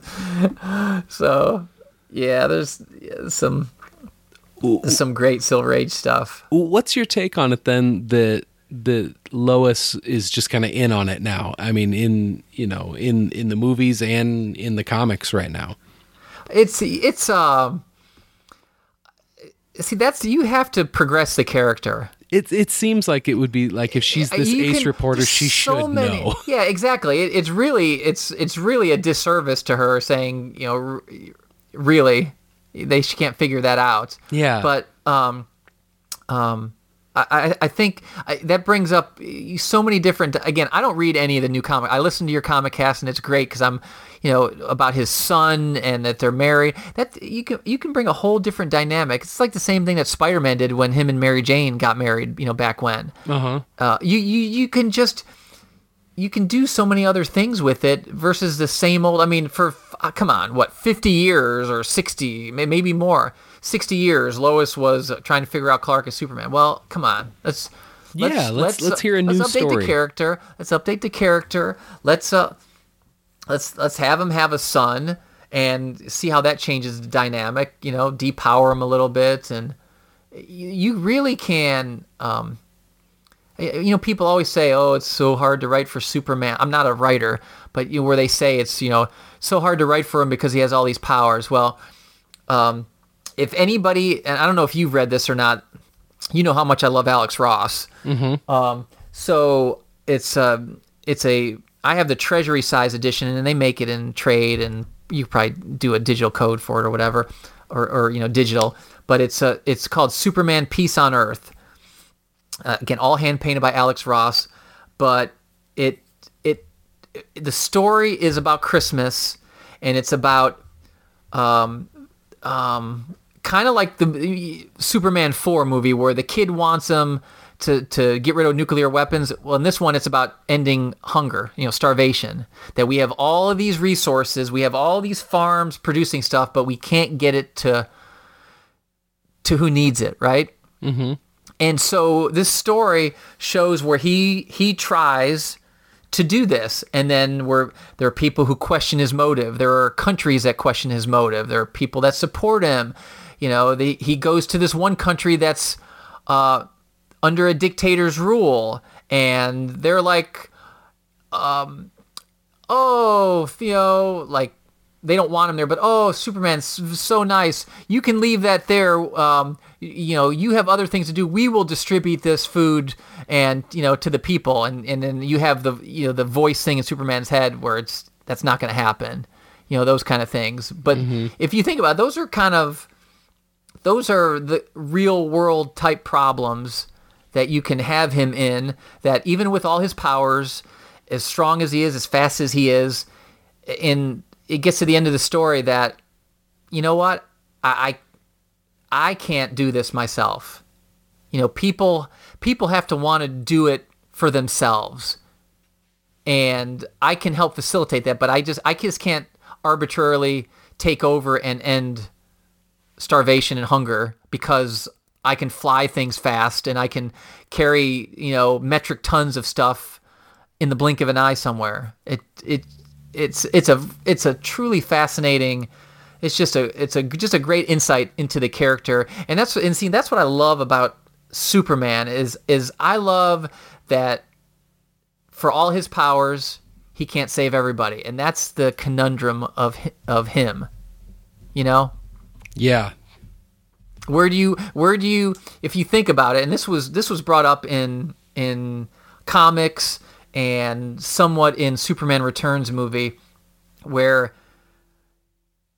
it was Superman Returns where they specifically said, he says, I every day, every moment, I hear somebody crying out, for a hero or for, crying out to be saved, and I can't be there, And in the comics, I think they do this in the comics where after with Lois, when when they are a couple, she was like, you can't be everywhere. You have to be Clark.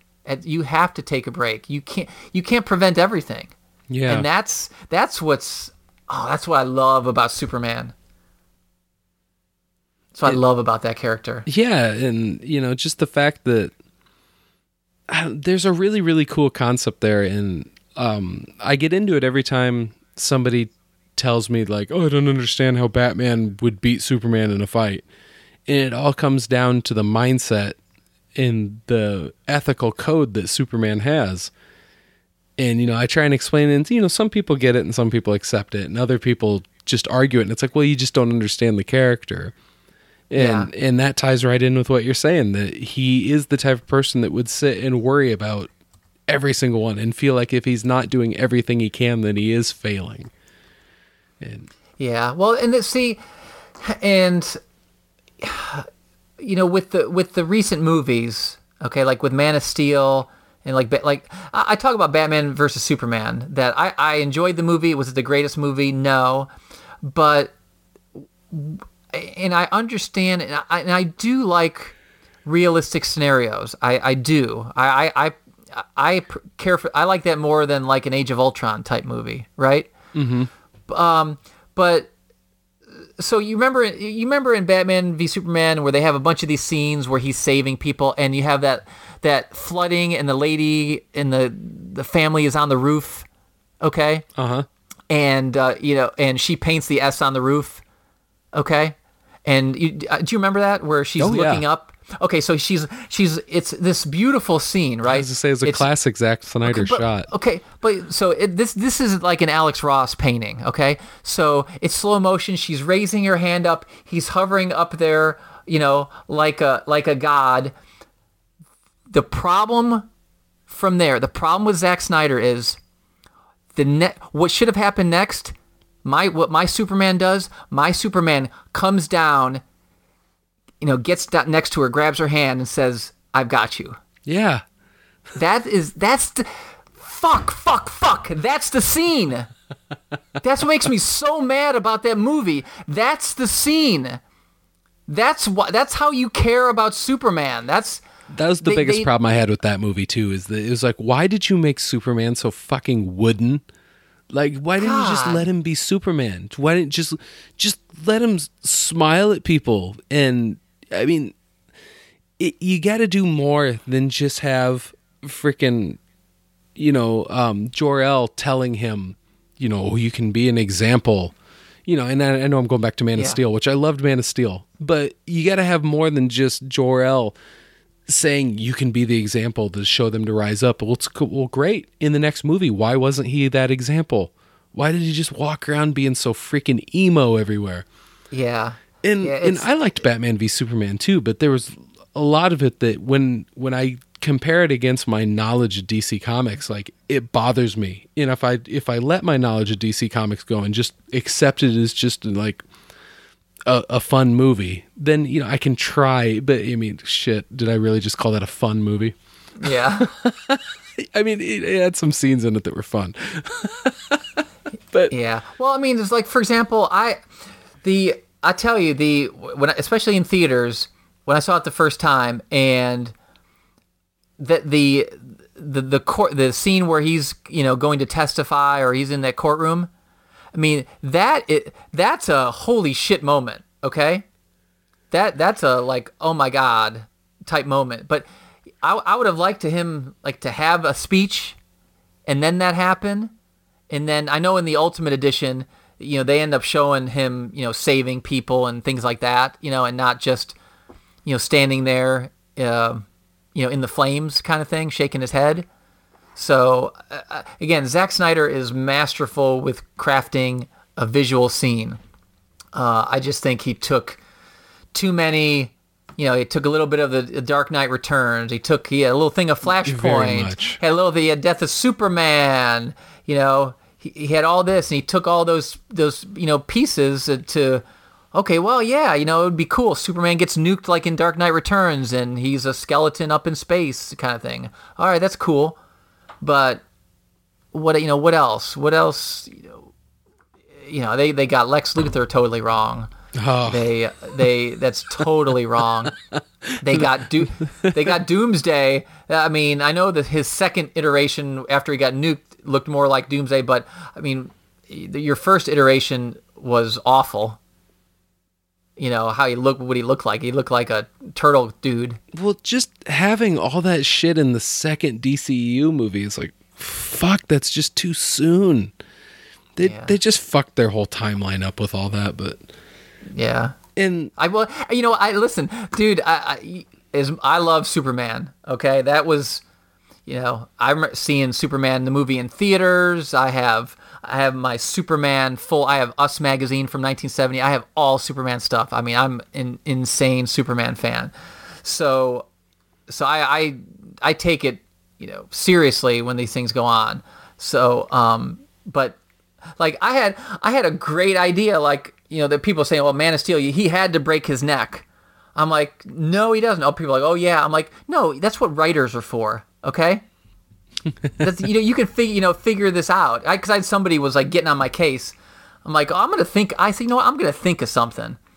So, you want to hear my grand idea? Absolutely. Okay. So, all right. So, if he's put on this earth when he's a baby, okay, all his life he is absorbing the yellow sun's rays. So he's like a battery, right? Okay. Uh-huh. Zod comes to Earth. He's strong, right?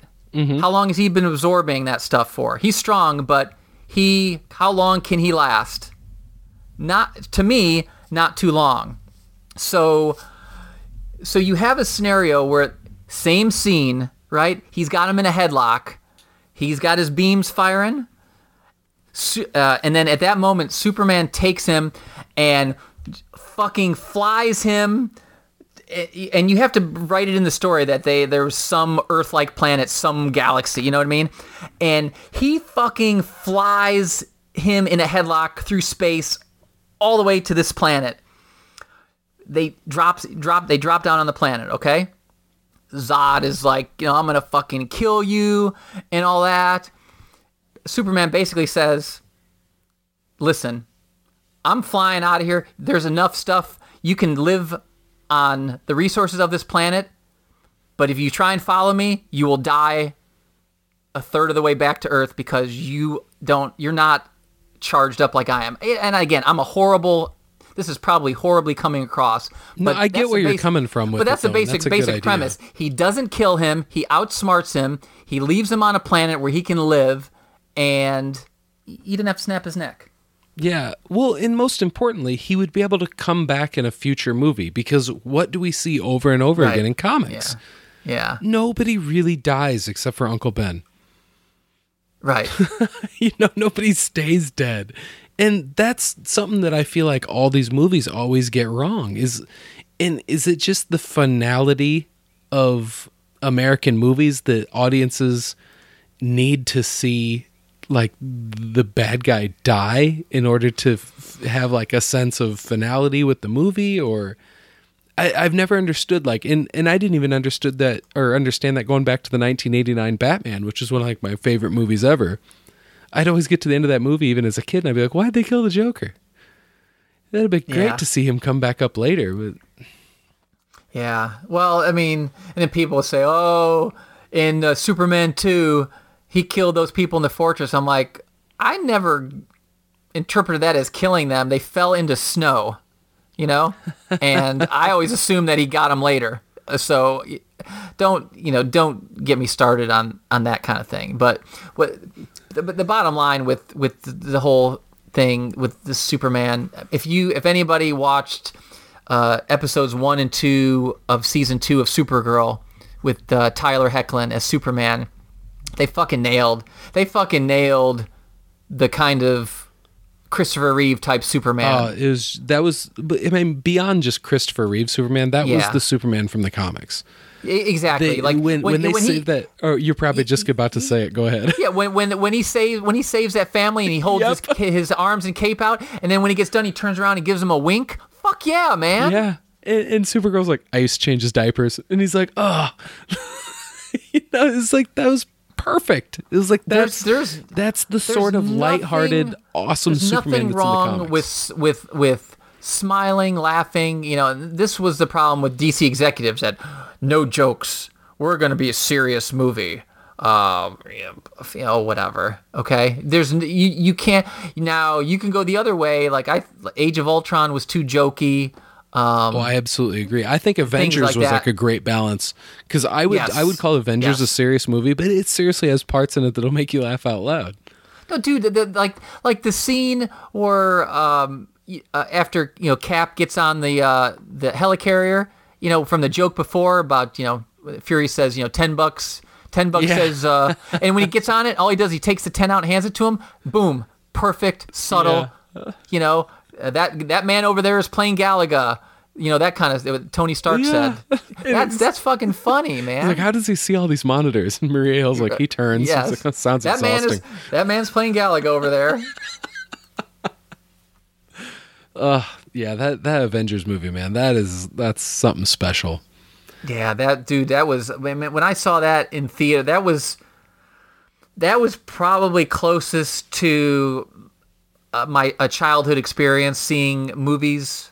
Back then, it was great because back when I was a kid. Again, back when I was a kid, there were no multiplexes where these 13, 15 theater places. Mm-hmm. I saw the movies I saw. They were Schaumburg. Okay, it was Woodfield 1 and 2, a gigantic building. Each theater seated 1,500 people. It was holy shit. It was an event. Okay, I remember seeing Rocky 4. And that's spoilers to anybody who's seen Rocky 4 when no one knew Apollo was dying. Okay, but I tell this story all the time. I mean, we were fucking fists in the air and punching, and it was crazy. But it was kind of a different era than how we see it now. But the Avengers was as close to it. I had a blast. I think I saw that 4 times in theaters. Wow. That's what you need to do to make over $1 billion. You got to have more than the hardcore fan, and then you have to have multiple viewings. Yeah. And that's what DC needs to do. That's what they have to. I mean, they got so much riding on these next 2 movies. Oh, they sure do. So much riding. I mean, I think I agree with David Isaac. I think Wonder Woman. I love the way Wonder Woman looks. As far as I like it, how it's set, and looks like the cinematography. I like Gal Gadot. I just hope the story is there. I hope they don't overdo the slow-mo. I get, like the Transformers trailers and this, and one other one we saw recently. Just they overdo the slow-mo, but yeah, But if Wonder Woman is successful and Justice League makes like Batman v Superman money, they're fucked. I mean, yeah, I agree. If they can't knock it out of the park with Justice League, but are they running too fast to get to Justice League? Because that was one of the great things about the Avengers was it just kept building through all those post-credit scenes. You knew that something was coming. I mean, the first time I heard them mention the Avengers Initiative, I was like, no fucking way. Oh yeah. and it so paid off when it finally happened. And I mean, it's already been discussed ad nauseum that DC's jumping the gun, or Warner Brothers is jumping the gun, going this fast on it. But yeah, what are you gonna do? I mean, they are. You can't stop a moving train. That is true. So, and I think that's why so many of these other projects they're so far pushed out that they can cancel. Flash, Green Lantern. There's not going to be a Cyborg movie. There's not going to be a Cyborg movie at all. And there was never any need for a Cyborg movie. Never a need for a Cyborg movie. They're not even doing a good job with his comic right now, and it's like one of the few Rebirth titles that isn't successful. And it's like, is it the character, or I don't know, but... Yes, but so who knows what's going to happen? I'm concerned about Justice League just from the fact that again I hate saying I agree with David Isaac on a lot of this stuff, but but what they're doing with Aquaman, he's going to be the gruff person that Batman used to be. So Batman's going to be gruff but have a little humor in it.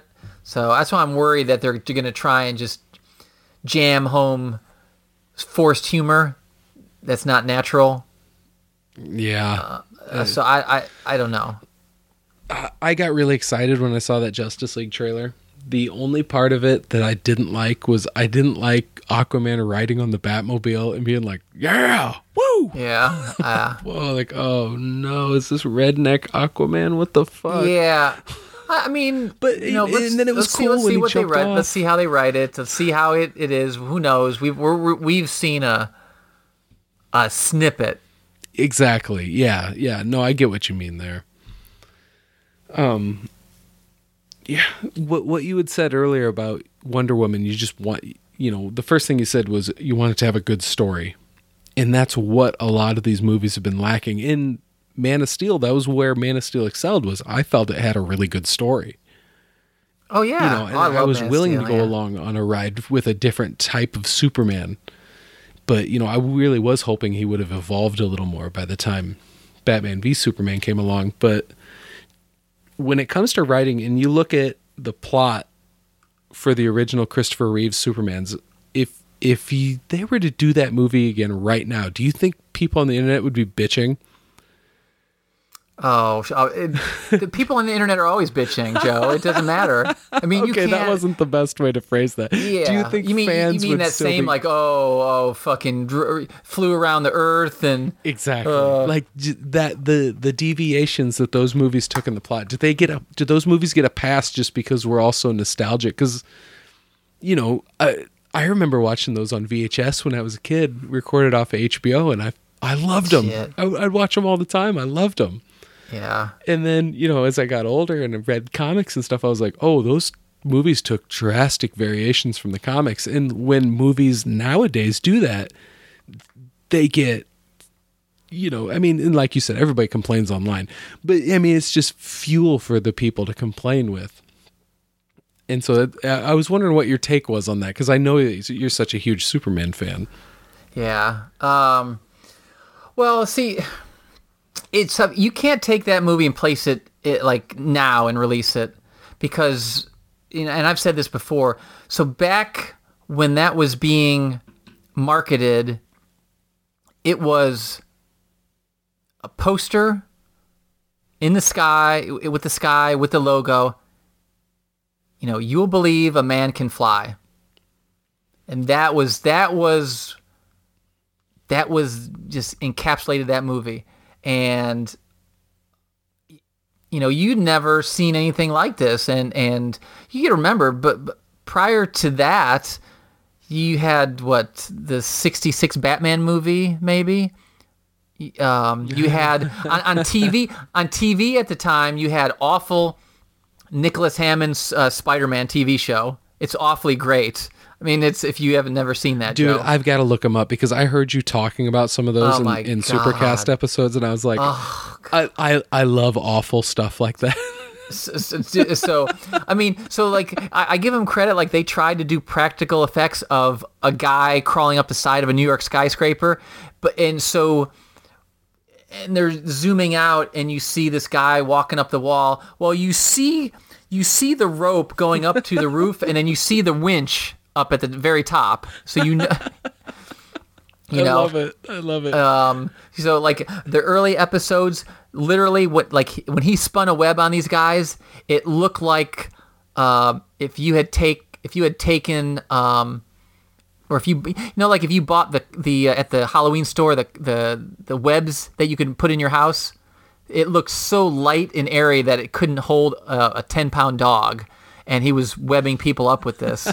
And then in later episodes, when he webbed people, they made it as that looked like the Spider-Man like circular web, but it was rope, and it would just get launched at you, So you had that. You had Captain America with Reb Brown, which is really bad. That's the one where it's like Captain America with like a motorcycle helmet, right? With the motorcycle. Yes, I've never seen it, but I've seen pictures online. Yeah. That's the one with the red skull too. He looks all gooey, right? With a flimsier shield than you would cosplay with. That, yeah. I know. I've seen video of that online with him throwing. Have you seen shield. that? Have you seen that where he throws the shield and it goes past the guy, and the guy's like, "Haha, you missed!" And then you could tell it's like on string, like coming back, and it hits the guy in the back of the head, and you could tell it has no weight to it. Yep. And the guy that gets knocked out. So, yeah, the only good part about all of that is the Incredible Hulk TV show. So they did a good job with that.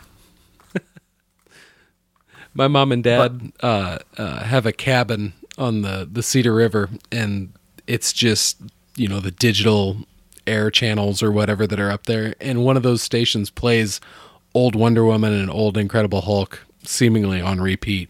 Mm-hmm. And so, in the summertime when we're at the cabin, I always get to catch reruns of those, and it's fantastic. Yeah, but you talk about the Superman the movie, but again, that was just a different time. And then when that hit theaters, it was like, man, that is comic book come to life. They had Lois Lane was matched the character in the comics. You had Jimmy Olsen. Perry White was the grumpy editor. You had the scheming Lex Luthor. And you had some great scenes at Smallville, and then, with his father dying, and you had great dialogue, all those things I could do, all those powers, and I couldn't even save him. That's, again, the essence, like I talked about before, that's the essence of Superman. Can't save everybody, couldn't even save his own father. Yeah. And then you get... And Man of Steel did some great Jor-El dialogue, but the original Jor-El dialogue from Marlon Brando was just it still gives me chills if I watch it. And they have the music, the kind of when he's doing the training in the fortress, and they have this montage where it's of time and space, Mm-hmm.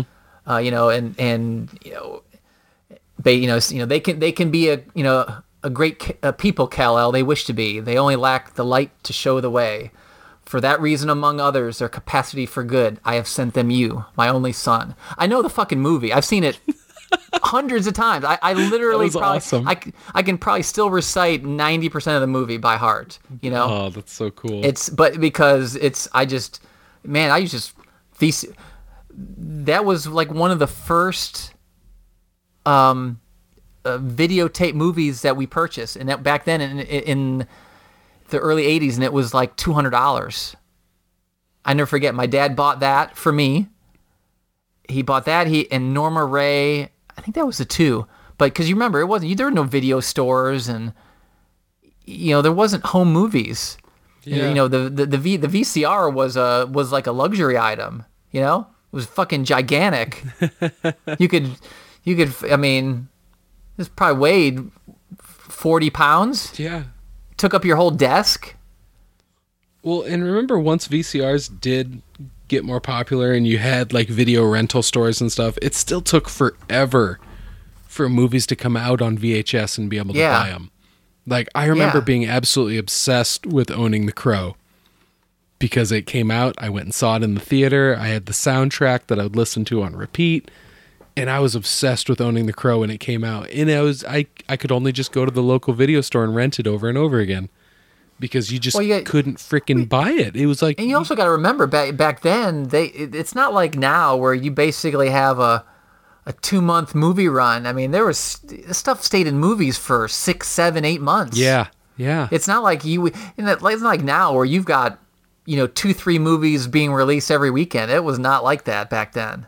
So they got every dime they could out of the theater, and then the market started to say, wow, we can, as they can produce these VCRs and lower price and bigger quantity. Wow, now we can get another revenue stream. So, shit. Crazy, man. Freaking. I don't know why that made me go on. Of course, it made me go on a tangent thought. Have you ever heard of planned obsolescence in things? Yes. Yes, where something when it's obsolete by the time it's released, kind of thing. Well, where they could make a part that would last for 30 years, or they could make a part that's going to last 10 years. Okay. And then you're going to have to replace that part 3 times in the lifetime of the appliances. When you said something about, we could make more money off of this, it made me think of that. And of course, I derailed our conversation. Yeah. I can't help it. It's like, ooh, something shiny. But if you haven't on Superman, if you've never seen the Richard Donner cut, I highly recommend you watch that, because he directed the first movie, and then they were filming back to back, and he had an issue with the Salkinds, and he had shot most of Superman 2, and he left, and they had to redo scenes, whole new scenes and different story, and because if a director takes over, in order for them to get director credit, they have to film 51% of the movie. Yeah. So again, now Superman, when this happened, Superman 1 wasn't out yet. They were filming these like simultaneously, back to back, whatever you want to call it, because the ending that we have in Superman 1 was not supposed to happen that way. That was actually supposed to be in Superman 2. And Richard Donner had said, we don't have enough of an emotional, third act. So they changed it, because what was supposed to happen in Superman 2, if you remember, you've got the villains in the Phantom Zone in the pane of glass, in space. So the rocket scheme of Lex Luthor from Superman 1, like when, remember one of those rockets he throws into space? Yeah. That rocket is the one that was supposed to have, they were going to tie it in, that opened the Phantom Zone in Superman 2. Oh, okay, yeah, and then they did it instead, so he took that bomb out of Paris. Right, that whole Eiffel Tower Paris scene had nothing to do with Richard Donner. That was created by Richard Lester, to do that, and then the whole the way that she found out that he was Superman was different, but the end, the original end of Superman 2 was after he's fighting them, and they're messing and fucking with Metropolis, and all this shit happens. He flies around the Earth and puts them back into the Phantom Zone that way. That was going to be the ending. So they took this flying around the world to bring Lois back to life. That was in Superman 1. So yeah. And now seeing the amount of things that I've seen with time travel and stuff, I for some reason I go back to that all the time, because I'm like, the way that they showed it with like the Earth spinning backwards, was that supposed to be just metaphorical, or was it he himself was actually going back? Not that he was turning the entire world back, that just he himself was going back. But if that's the case, shouldn't there have been two Superman on Earth at that same time? Or maybe that's just one of those things that I shouldn't think so hard about. That's now we're in a paradox. Exactly. So time, now you have in anything time travel, and you can have a paradox, and there's everything. I mean, you got Legends of Tomorrow time travel. This week's episode of Flash was in the future. It's freaking, you can go nuts thinking about that kind of stuff. Imagine if it really happened. If I went from the future from today, wouldn't I be missing for that period of time? Yeah, you'd think so. Do you want to know what one of the interesting things with time is? Time is relative to the amount of gravity that you experience. Did you know that the satellites that are up in orbit actually have to have their clocks set a little bit faster, because the closer you are to a heavy gravity source, the slower time moves. So us on the surface of the planet, time moves just a little bit slower than for the astronauts that are up on the International Space Station, because they're further away from the pull of gravity. Huh. So people that have spent a lot of time up in space, they're actually milliseconds younger than the rest of us, even though, chronologically it's the same amount of time. So did you ever see the DC animated movie All-Star Superman? Oh no, I haven't seen that one yet. Oh, Joe. Dude, there's a bunch of those animated movies I'm still working through. So in I don't want to spoil anything for you. Oh, I'm not a spoiler pussy. Go ahead. Okay. So when you talk about time and gravity, Lex gets basically engineers a potion that gives him superpowers for 24 hours, Superman's powers for 24 hours, and he's got all these vials of it. Well, there's earlier in the story they weave in Superman's fortress where there's a gravity gun. So Superman in the third act, he fires this gravity gun at him, and Lex loses his powers faster than he was supposed to. Ah, nice. And Superman destroys the last vial of the serum, and it's really cool. The other thing is that when he gets this serum, he not just can do the things of Superman, but his mind works at this crazy pace.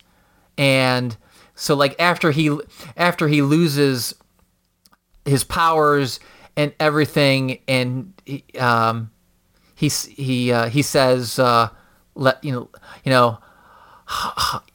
ruined it. I could have saved the world. I could have done this. I could have that. And Superman's like, you could have done that from the beginning. You could have basically used your mind to help people instead of being a super villain type thing. Yeah. It's a really good. I never read it's off the comic book, but I never read the comic book of it. But it's really good if you can get it with the special features with Grant Morrison talking about it. That's really cool, and that was when the DC animated movies always hit on every cylinder back then. It's like, bam, a great one, another great one, another great one, another great one. So, yeah, the last couple have been good. Yeah. Justice League Dark and then Judas Contract, they've been good, but I would agree that they're not as good as, say, like Flashpoint Paradox.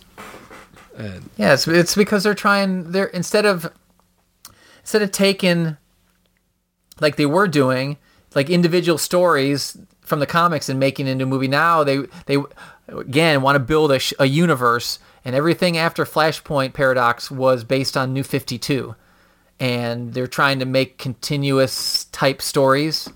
And so that they all tie together like a shared universe. Yeah. Yeah, don't do it. I mean, Justice League New Frontiers, phenomenal. About, like the Justice League from the 50s. It's awesome. Flashpoint Paradox, awesome. All-Star Superman, awesome. I just rewatched Superman Doomsday a couple weeks ago. That's awesome. Superman Batman Public Enemies. Superman Batman Public Enemies gives you the Superman Batman relationship that we want to see in the movies, where Batman is super serious and doesn't want to joke, and Superman is, trying to be lighthearted and shit like that. And you say, shut up, Clark. And that's what you want to see, man. Yeah, totally. It's fucking great.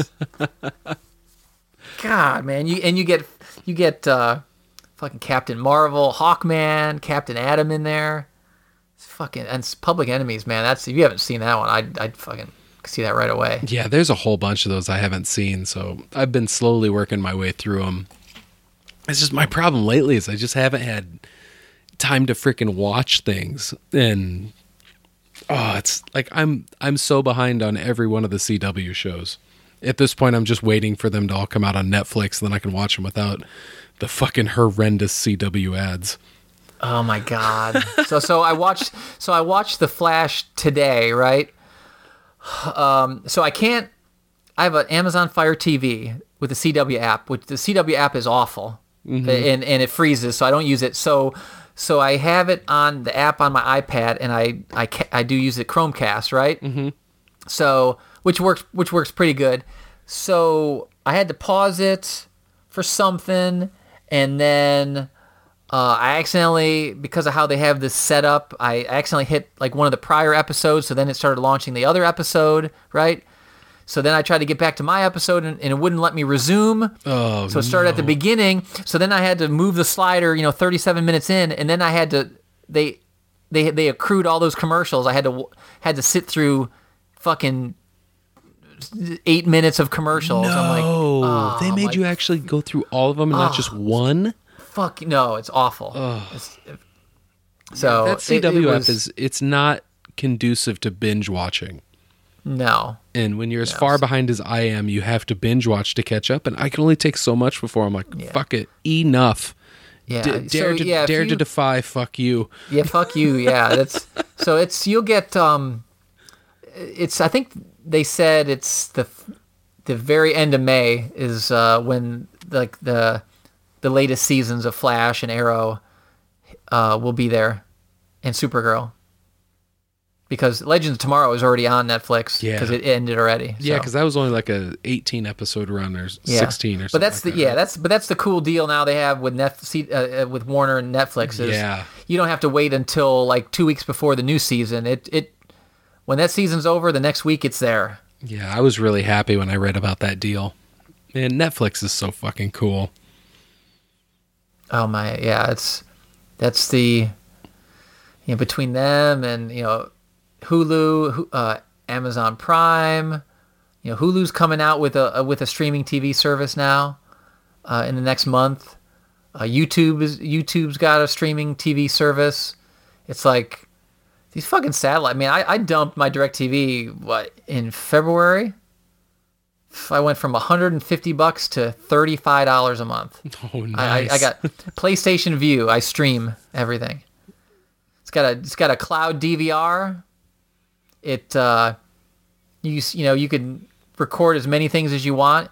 It just I think it keeps it for a month. So it kind of forces me to watch stuff instead of stockpiling shit. Mm-hmm. And but I love it, man.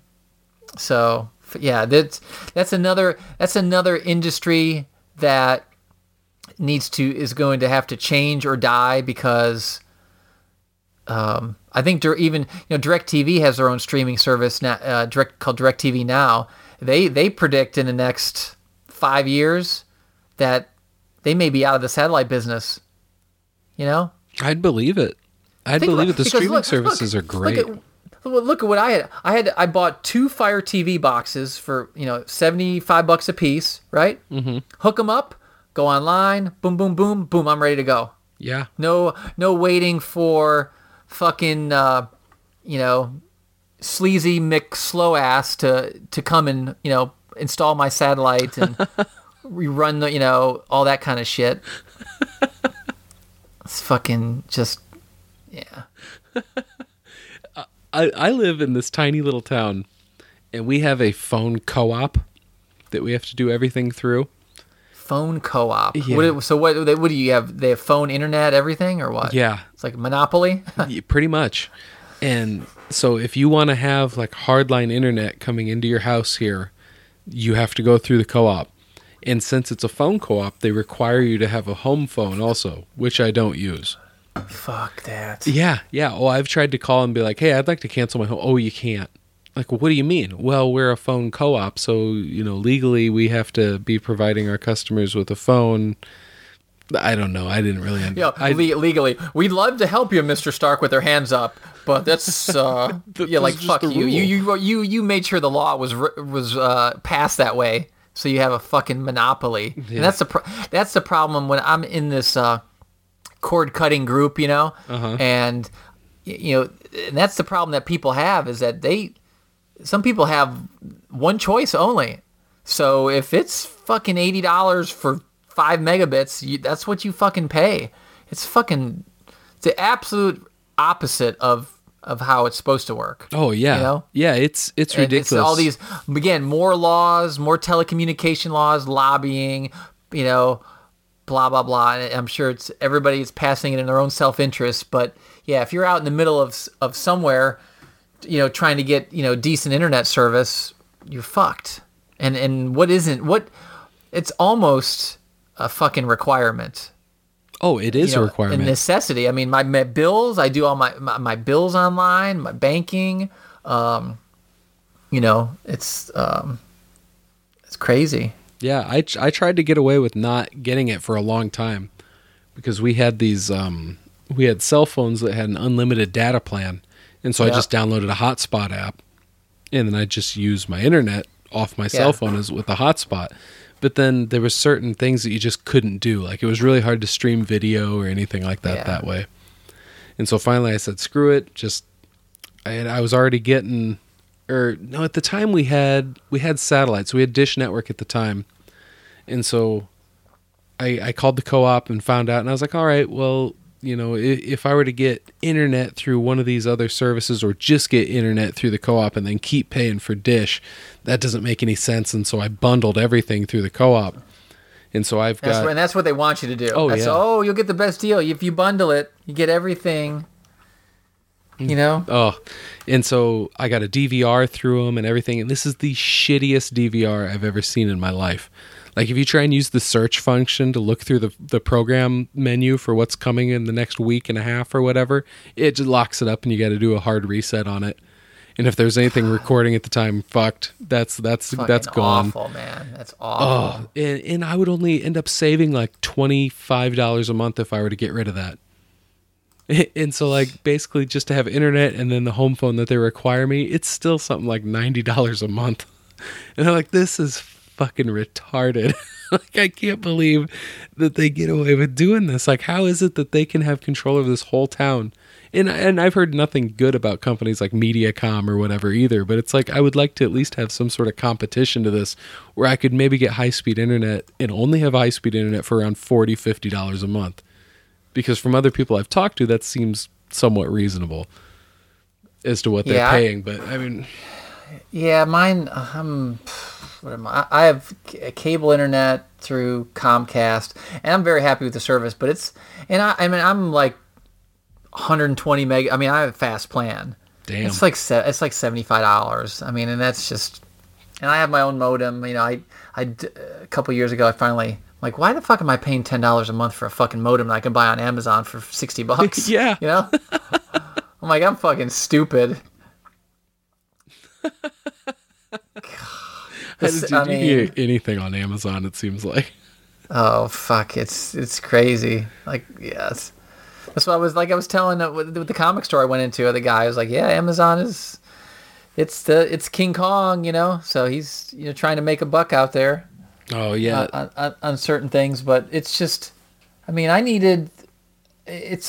my wife has like some digestive issues, so she needs like digestive enzymes and all that. Amazon, cheapest way. Our dog, like I got our dog food for our 3 dogs, 2 bags. They're automatically sent every month. It's cheap, and listen. So I forgot to when I had screwed up the subscription, I had to go to the pet store or to like PetSmart to buy it. The smaller bag was $3 more than the big bag that I'm getting. I'm like, all these places are going to be out of business because of this shit. Yeah, they gotta figure out a way to stay competitive with an online retailer like Amazon, because it's already built into their plan that this is going to come right to my door. I don't have to leave. I don't have to go out and deal with fucking stupid people on the road and then in the store once I get there. Yeah. Like Office Depot, I needed a thing of envelopes. Same exact one on Amazon. 40% less. It's like, why? I mean, I can see, if it's close, like 40%. No wonder that these places are going out of business. Kmart closing because Walmart. Walmart's trying to compete with Amazon Prime, so Walmart's doing free 2-day shipping and free shipping to store and all that kind of stuff. So free shipping to a store is still a shit deal because you still got to walk into Walmart. Yeah, it's you gotta walk into Walmart and go to the customer service counter. Fuck that. Dude, listen, I told this story. So I told this story on Tales from the Yard. So my wife does Walmart like grocery pickup. So you go on, you order all your groceries, and you pick up. You set a date in an hour window of time, that they have available, and they email you when it's ready, and then you go pick it up. So you get there, and like I got an app, and you just click I'm here, and they'll say, oh, it'll be out. So I got logged out of the app, which is under my wife's password, so I had no idea. So I pull up to the sign, and I'm like, and then it has, tells the phone number like to call, that you can call for pickup. I'm like, fuck, I gotta call. So I pick up the dial. I'm like, yeah, name's Vitaly. I'm here for grocery pickup. Between 10 and 11. It was like 10:15. And like I said before, no offense to anybody who can't speak English, but you should really know how to speak English if you're going to be talking to people who speak English, okay? It's just common sense to me. So she's like, oh, no have it. I'm like, yeah, you do. We just got the email. Vitaly with a V. V as in Victor. Itale. No, I don't see it. I said, maybe it's under my wife's name, Gina, Gina with a G, Gina. No. I'm like, maybe it's under Joe. I'm like, Joe. She's like, no. I said, listen. I said, do you have a list that says of everybody who's coming to pick up between 10 and 11? I said, it cannot be that many people. Oh, yeah, hold on. I said, okay, I have it. I said, just start reading them off. Oh, I see it. Be right out. I'm like, are you fucking kidding me? You had to waterboard this lady to get your groceries. Oh my God. It's like, this is fucking society that we have to deal with now. It's like, nobody can critically think and problem solve. Oh, that is true. Going back to my dad's store, right? His store, he refused to have an electronic cash register. He had one of those big time like that you would see in a barber shop, like you would click, and then you would have to make your own change, right? Because and do this if you want to have fun with somebody. So like go to a store, Walmart, Toys R Us, you get anybody, even a younger, person, pay with something with cash. So let's say it comes out to $26.76. Okay.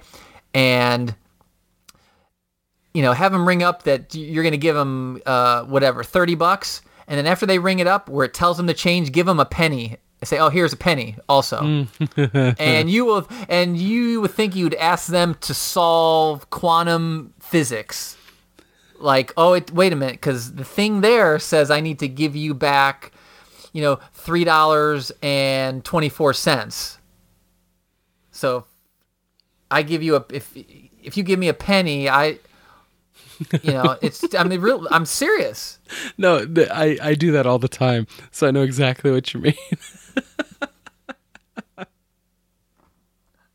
I hate having change in my pocket. And so I always do that shit. And yeah, some people, it really does throw them for a loop. And like they just stop and you see like the little mental wheel, the loading wheel behind their eyes going. And it's like, dude, just give me a quarter back instead of 24 cents. Or just give me $1 back instead of 99 cents. And also, you're an asshole if you're going to count out 99 fucking cents to me. Yeah, that's oh my God. But in school, if you ask my wife on and she's not a math teacher, but where we had to learn and how to do formulas, they just have to know how to use a calculator. So it's really not teaching them the skills they need to work through a complex problem.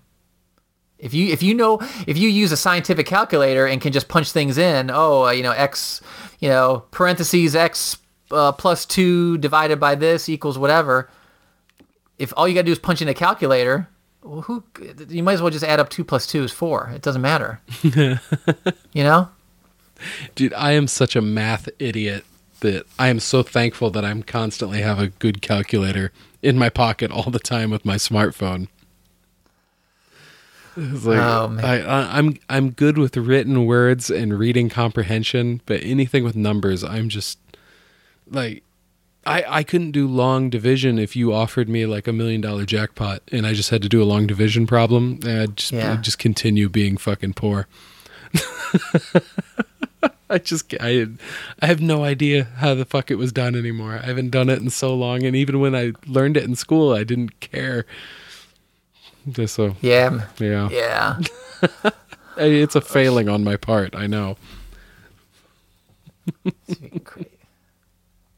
Oh man, I don't know. Am I contributing to the downfall of society by just depending on my phone? No, it's already on its way down. So there's plenty. There's plenty of things that keep giving it the subtle push over the. God, like I said, you just turn on news, man. It's like, oh my God, now what? Yeah, any of the listeners out there, if you ever want to feel good about yourself, just do a Google search for the world's stupidest people. I do that occasionally. You will always find something good on Google or Twitter or Reddit or something like that to amuse you. Oh yeah. So, do you ever see the one? And I'm sure people would fall for this. That somebody has like this industrial, 110, wall outlet at work, and he's got above it. It says key cleaner. For somebody to stick a key in there and get shot. I have seen that.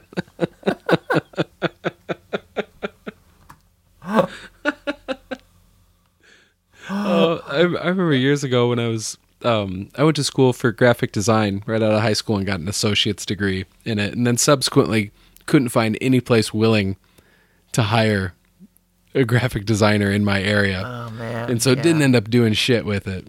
But one of my favorite parts was sitting in Lynn Hall in between classes, and there was like a free Iowa City paper called The Icon, and I'd always flip through it because they had like a stupid criminals section. And it was always fantastic. I don't know where they get these stories, but I remember one was police got called to go to a drugstore that had been burglarized, and then they looked around and they like there was like some loose change, not very much money missing from the cash register, but then like a whole bunch of candy bars and stuff were gone. And so they followed candy bar wrappers all the way up to the bar stool where the guy was sitting. I don't doubt that one bit, man. I remember even being like an idiotic 19-year-old reading that story and being like, how are people this stupid? Remember they had a TV show about that, and Stacy Keach was the voiceover, and it was all shit like that. World's Stupidest Criminals, I think it was, on like True TV or Spike or some bullshit like that. It's you can't make the shit up. I couldn't dream of those scenarios. Yeah, I mean, it's hard to imagine being that clueless. But, I mean, it happens every day. Oh, yeah.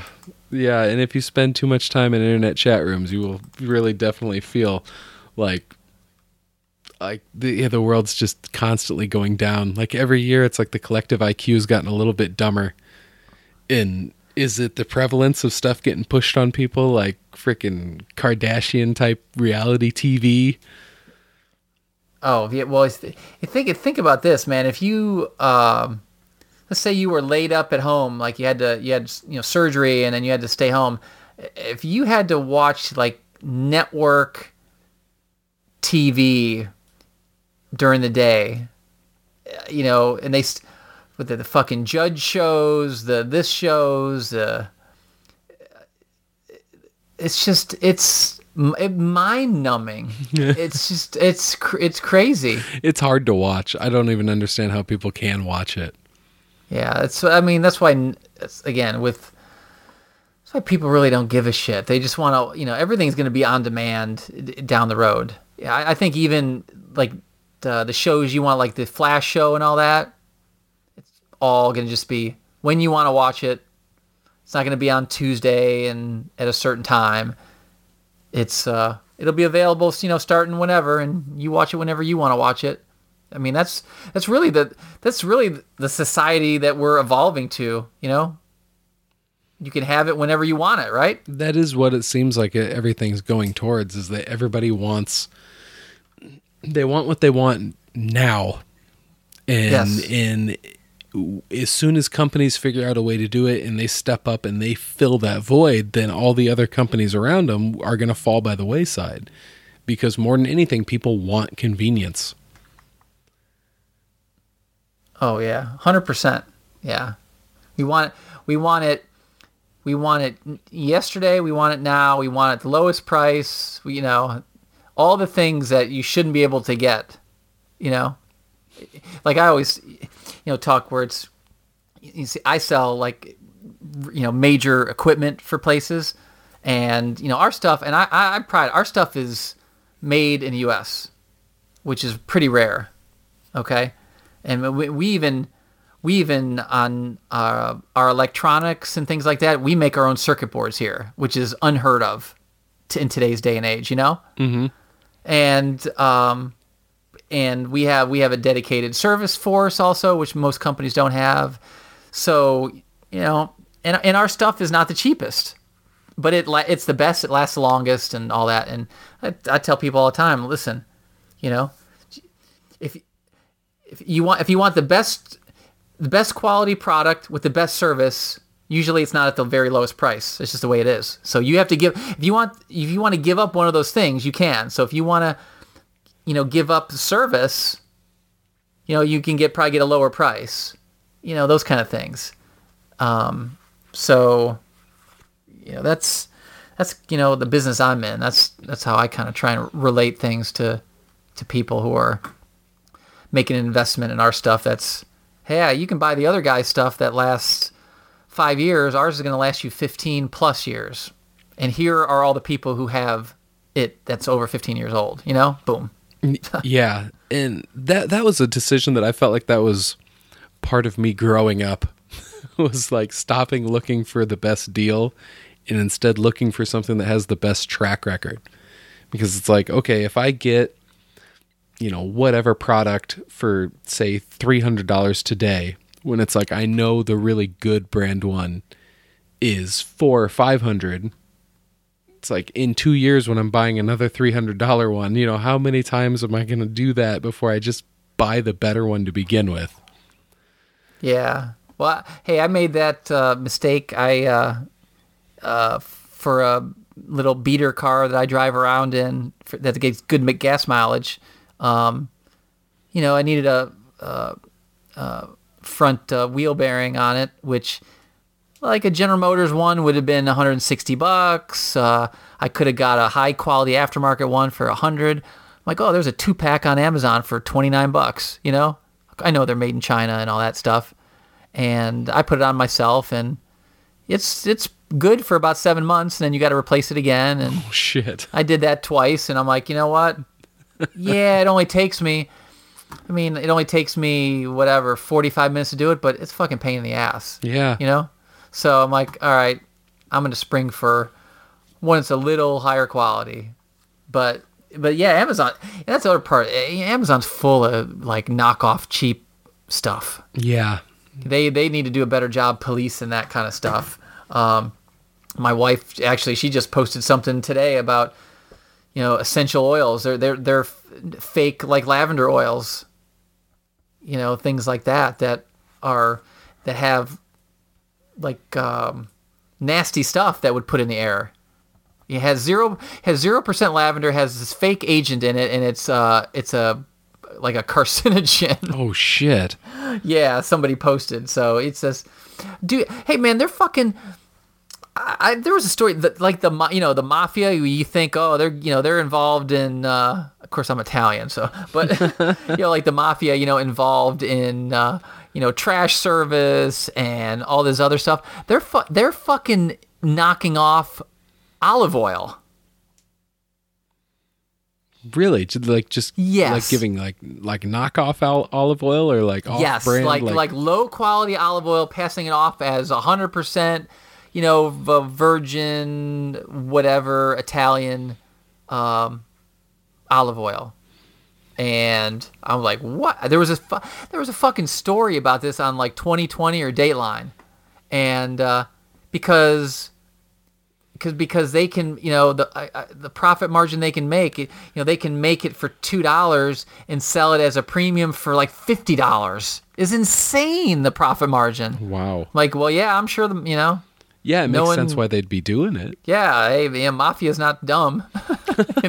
Like, wow, man, we can make a 20,000% profit margin on something or whatever. So the story was about whatever the biggest name brand company in Italy was. Is they have people they employ who are actually testers, and they use human testing. They can taste whether it's legit or not. It's crazy. It's absolutely crazy. I'm like, wow, never would have thought the mafia, but. And that's cool. I mean, I don't think have somebody on staff that could just taste it and know the difference. I don't think The Godfather would have resonated if it was about them in their olive oil empire. Well, that was a plot point in Godfather 2. Was it? Yeah, because that was one of the businesses that Vito Corleone was in, and then when he went back to the old country to partner up, supposedly with the one guy, and they were showing him the can of Vito Corleone's.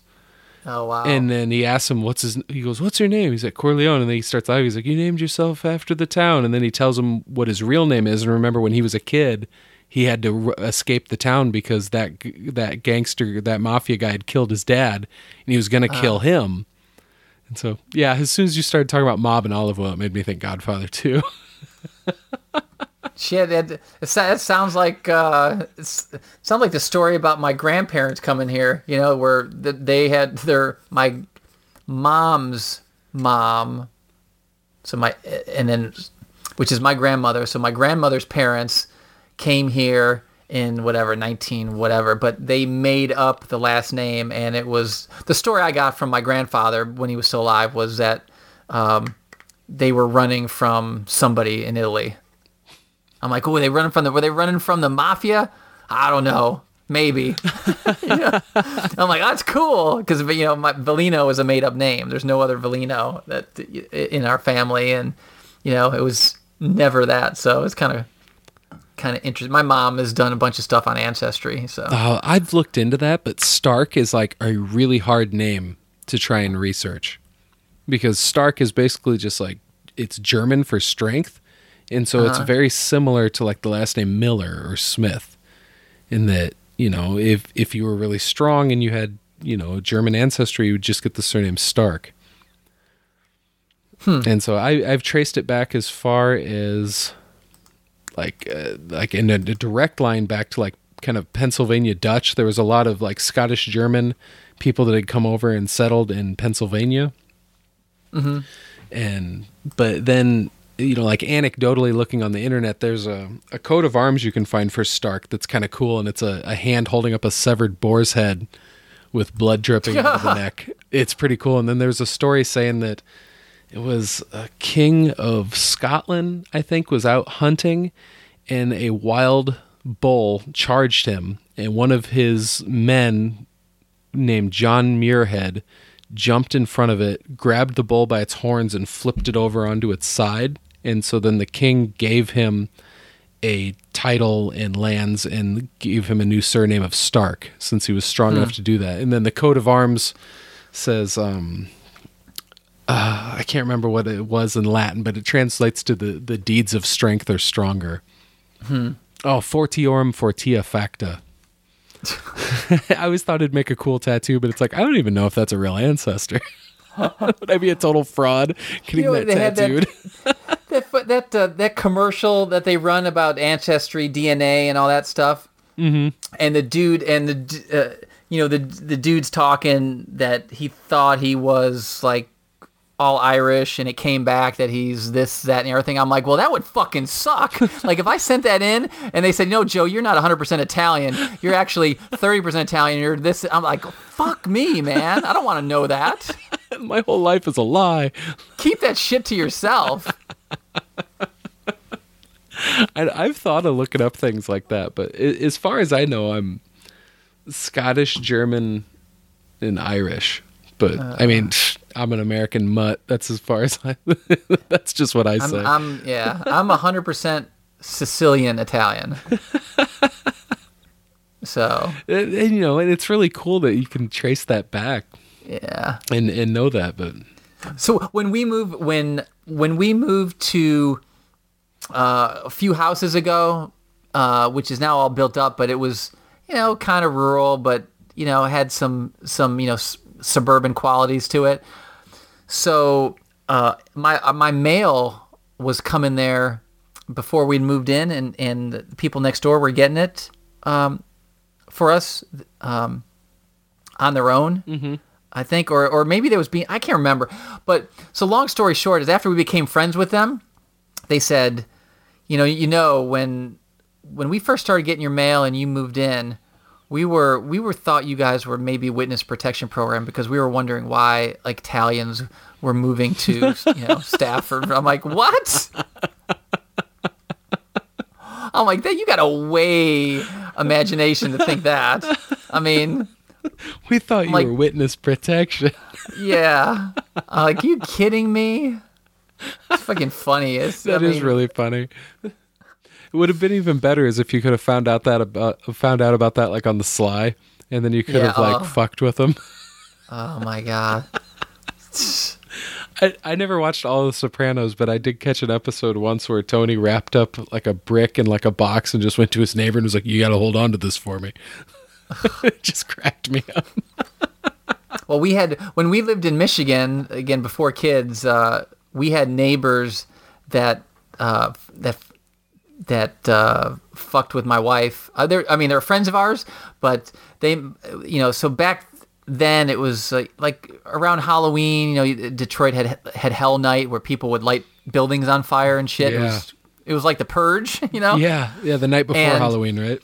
So my wife was all paranoid about this, and then there was somebody at her work that she was weirded out about or something. Anyway, so we get home. We were on we had a second floor apartment, and we get home, and my wife looks out on the deck, and it looks like a person that's been stabbed. Ugh. There's a knife, and it looks like blood. On our like deck, and my wife, she screams, "Oh my god!" And I look over there, I'm like, "Holy fuck! Oh my god!" And my wife's like, "Call the police! Call the police!" And so I'm getting on the phone, and I'm dialing 911, and our neighbors, they're banging on the door. They come in. They're like, "What's going on?"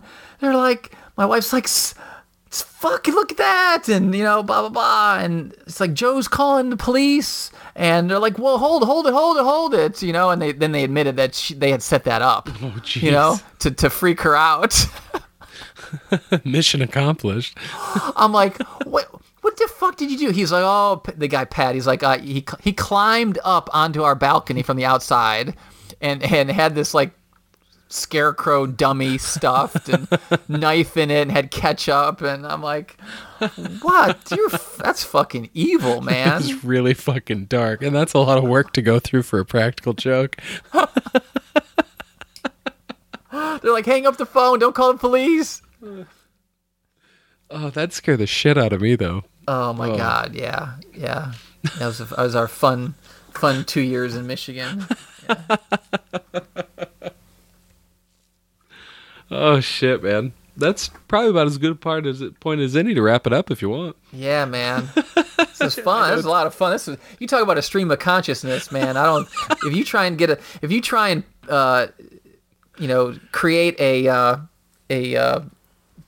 syllabus or a table of contents for this episode, you'll be all over the fucking place. Yeah, I know. For the episode description, it's going to be, well, I talk with Joe Vitale. This is no longer the Start cast for this episode. It's just the Joe cast. I got my dogs around me like we need to be up in the bed. You know, they're all sprawled out everywhere. I'm taking them out of their normal rhythm, you know. yeah, no, I know what you mean. Oh, dude, this was awesome. I'm so glad we got to have a chance to talk one-on-one like this. Yeah, man. I mean, I've had a blast every time I've been on the Supercast. Yeah. But yeah, this was really cool. I appreciate you taking the time out to do it, man. Yeah, man, it's a lot of fun. I'd do it again. That's so one thing. The only thing that I've had to adjust of doing this kind of stuff is I'm Italian. I usually walk and talk and move my hands. So being sitting at a desk is a new experience, but it's a lot of fun, and like I said, I had a lot of fun doing the Supercast with Jordan, and I know he loves doing this stuff and preparing the shows and everything. So yeah, it's pretty cool that that we can get to know each other, not meet each other, but get to know each other like this, and then one day, maybe like with PCL just did with C2E2, where they had a great time, man. It's just heartwarming to see that. Oh yeah. I know that all those pictures looked like so much fun, and I'll have to get over my dislike of large crowds, and I don't know. I was seeing all those pictures. I was like, I want to be there. I was like, that looks like so much fun. I'm that way too. I'm getting, as I get older, it's, I don't like having a lot of people around my house, besides some, friends, but, going out is just, I know I'm going to run into somebody who's just going to piss me off for some reason, whether it's in a parking lot or in traffic or, in a store, whatever. It's just, I'm a magnet for that stuff. Yeah. Or maybe there's just more of them out there, like we were talking. It's just, they've just expanded, Yeah, no. I know what you mean. It's like you get enough negative experiences with big crowds or anything, and like it's just so much easier to just stay at home. It's so much less people-y. Yeah. But it's like, there's certain people I want to hang out with, so it's like, okay. Yeah, I mean, I just, like 2 or 3 weeks ago, I had to, like 2 times a year I have to travel for work and fly out to Midwest, and just the whole fucking airport people and people on planes and people in the terminals and people who don't know how to go through the scanner, and it's just, oh my God. They're everywhere, man. They're everywhere, and they keep breeding, and they're allowed to vote also. Well, I tell you, we watch these shows where these people sell everything and they move to like fucking Costa Rica and shit and figure out life there, and that sounds pretty damn good. A different change of pace, and I know you've talked about that before. Like, I need to be fucking independently wealthy so I can just get the fuck out of here and do whatever the fuck I want. Open up a little beachside, snack and bar. How bad, how bad could your day be? No kidding, man. Oh, if I were independently wealthy, I would go and find one of these Iowa farmers that's got a shitload of rock on their land that's just in their way, and be like, why don't you let me buy that off you? And then I'm going to build a nice little log cabin way out there, All my neighbors are going to be far enough away. I won't even hear any of their barking dogs or anything. Mm-hmm. It'll be great. I'll just live down in a little holler like a hermit. And it would be great. But yeah, I guess I will going to have to figure something out to have good enough signal to have internet, because I think I'm ruined on the internet. I know, yeah. Oh, shit. Well, dude, it was really great. Really great having you on, and this is we're definitely going to have to do this again. Absolutely, yeah. Okay, right on. Well, before I plug my stuff, you should probably plug Supercast. Oh, yeah. So anybody out there who's listening, if you look up the Supercast, we're on iTunes, Stitcher, Google Play, all that. And we do a weekly podcast, and we go over, all the movie, anything, pop culture, geek related, TV, movie news. We cover the CW shows, Supergirl, Flash, Arrow, Legends of Tomorrow. And we do a rewind segment where I get my co-host Jordan, who's a lot younger than me, to watch movies he's never seen before, like a RoboCop and The Rocketeer and Who Framed Roger Rabbit, things like that. And then we finish off every episode with talking about any statues or collectibles that we acquired the previous week, and just talk about anything related to that. So definitely listen. We're on Facebook.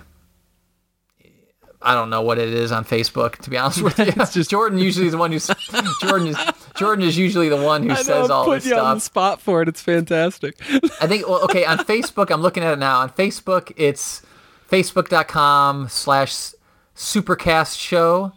And then I think on Twitter, it's at the Supercast.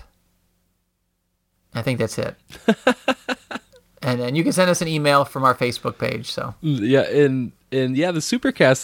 This is how I came to know you, came to know Jordan, and just listening to your show, being stoked on listening to your show, and emailing you guys, and yeah, man, Supercast, Joe, you were our number one fan. You were the original Supercast super fan. That's right. Wasn't I maybe like you guys' first email or something like that? I think so. Yeah. Yeah, I remember I emailed. What the hell was it about? I don't even remember what it was about anymore. I know at one time I emailed in and I was bitching about Barry Allen's suit in Justice League. Yeah. I don't remember the first email though. so when anybody out there listens to past episodes, they're like, why the hell is Joe ragging on Joe Stark? It's all in fun. Oh, yeah, it's all in fun. It's all. I had that before I go. Like when I was dating my wife in college, my cousins and friends in college, that's all we do is just rag on each other. And they were doing that to my wife, who was an only child. And one day she went like crying out, out of the place, "Oh, they're making fun of me." I'm like, no, you don't understand. If they didn't like you, they would not talk to you. Yeah. This means they like you. So it was very hard for an only child to kind of understand that dynamic. Yeah, no, I love it. It cracks me up. Let's see. So if you want to find Startcast on Facebook, it's just Startcast. You can send emails. There's an email button on there. You can message me through it. If you do want to send just a regular email, you're not on Facebook, you can get on startcastpod@gmail.com. If you're on Twitter, you want to find me on there, I'm at the Tubby Ninja. And I think that's all my social media. Oh, you can get on iTunes and leave me a review if you want.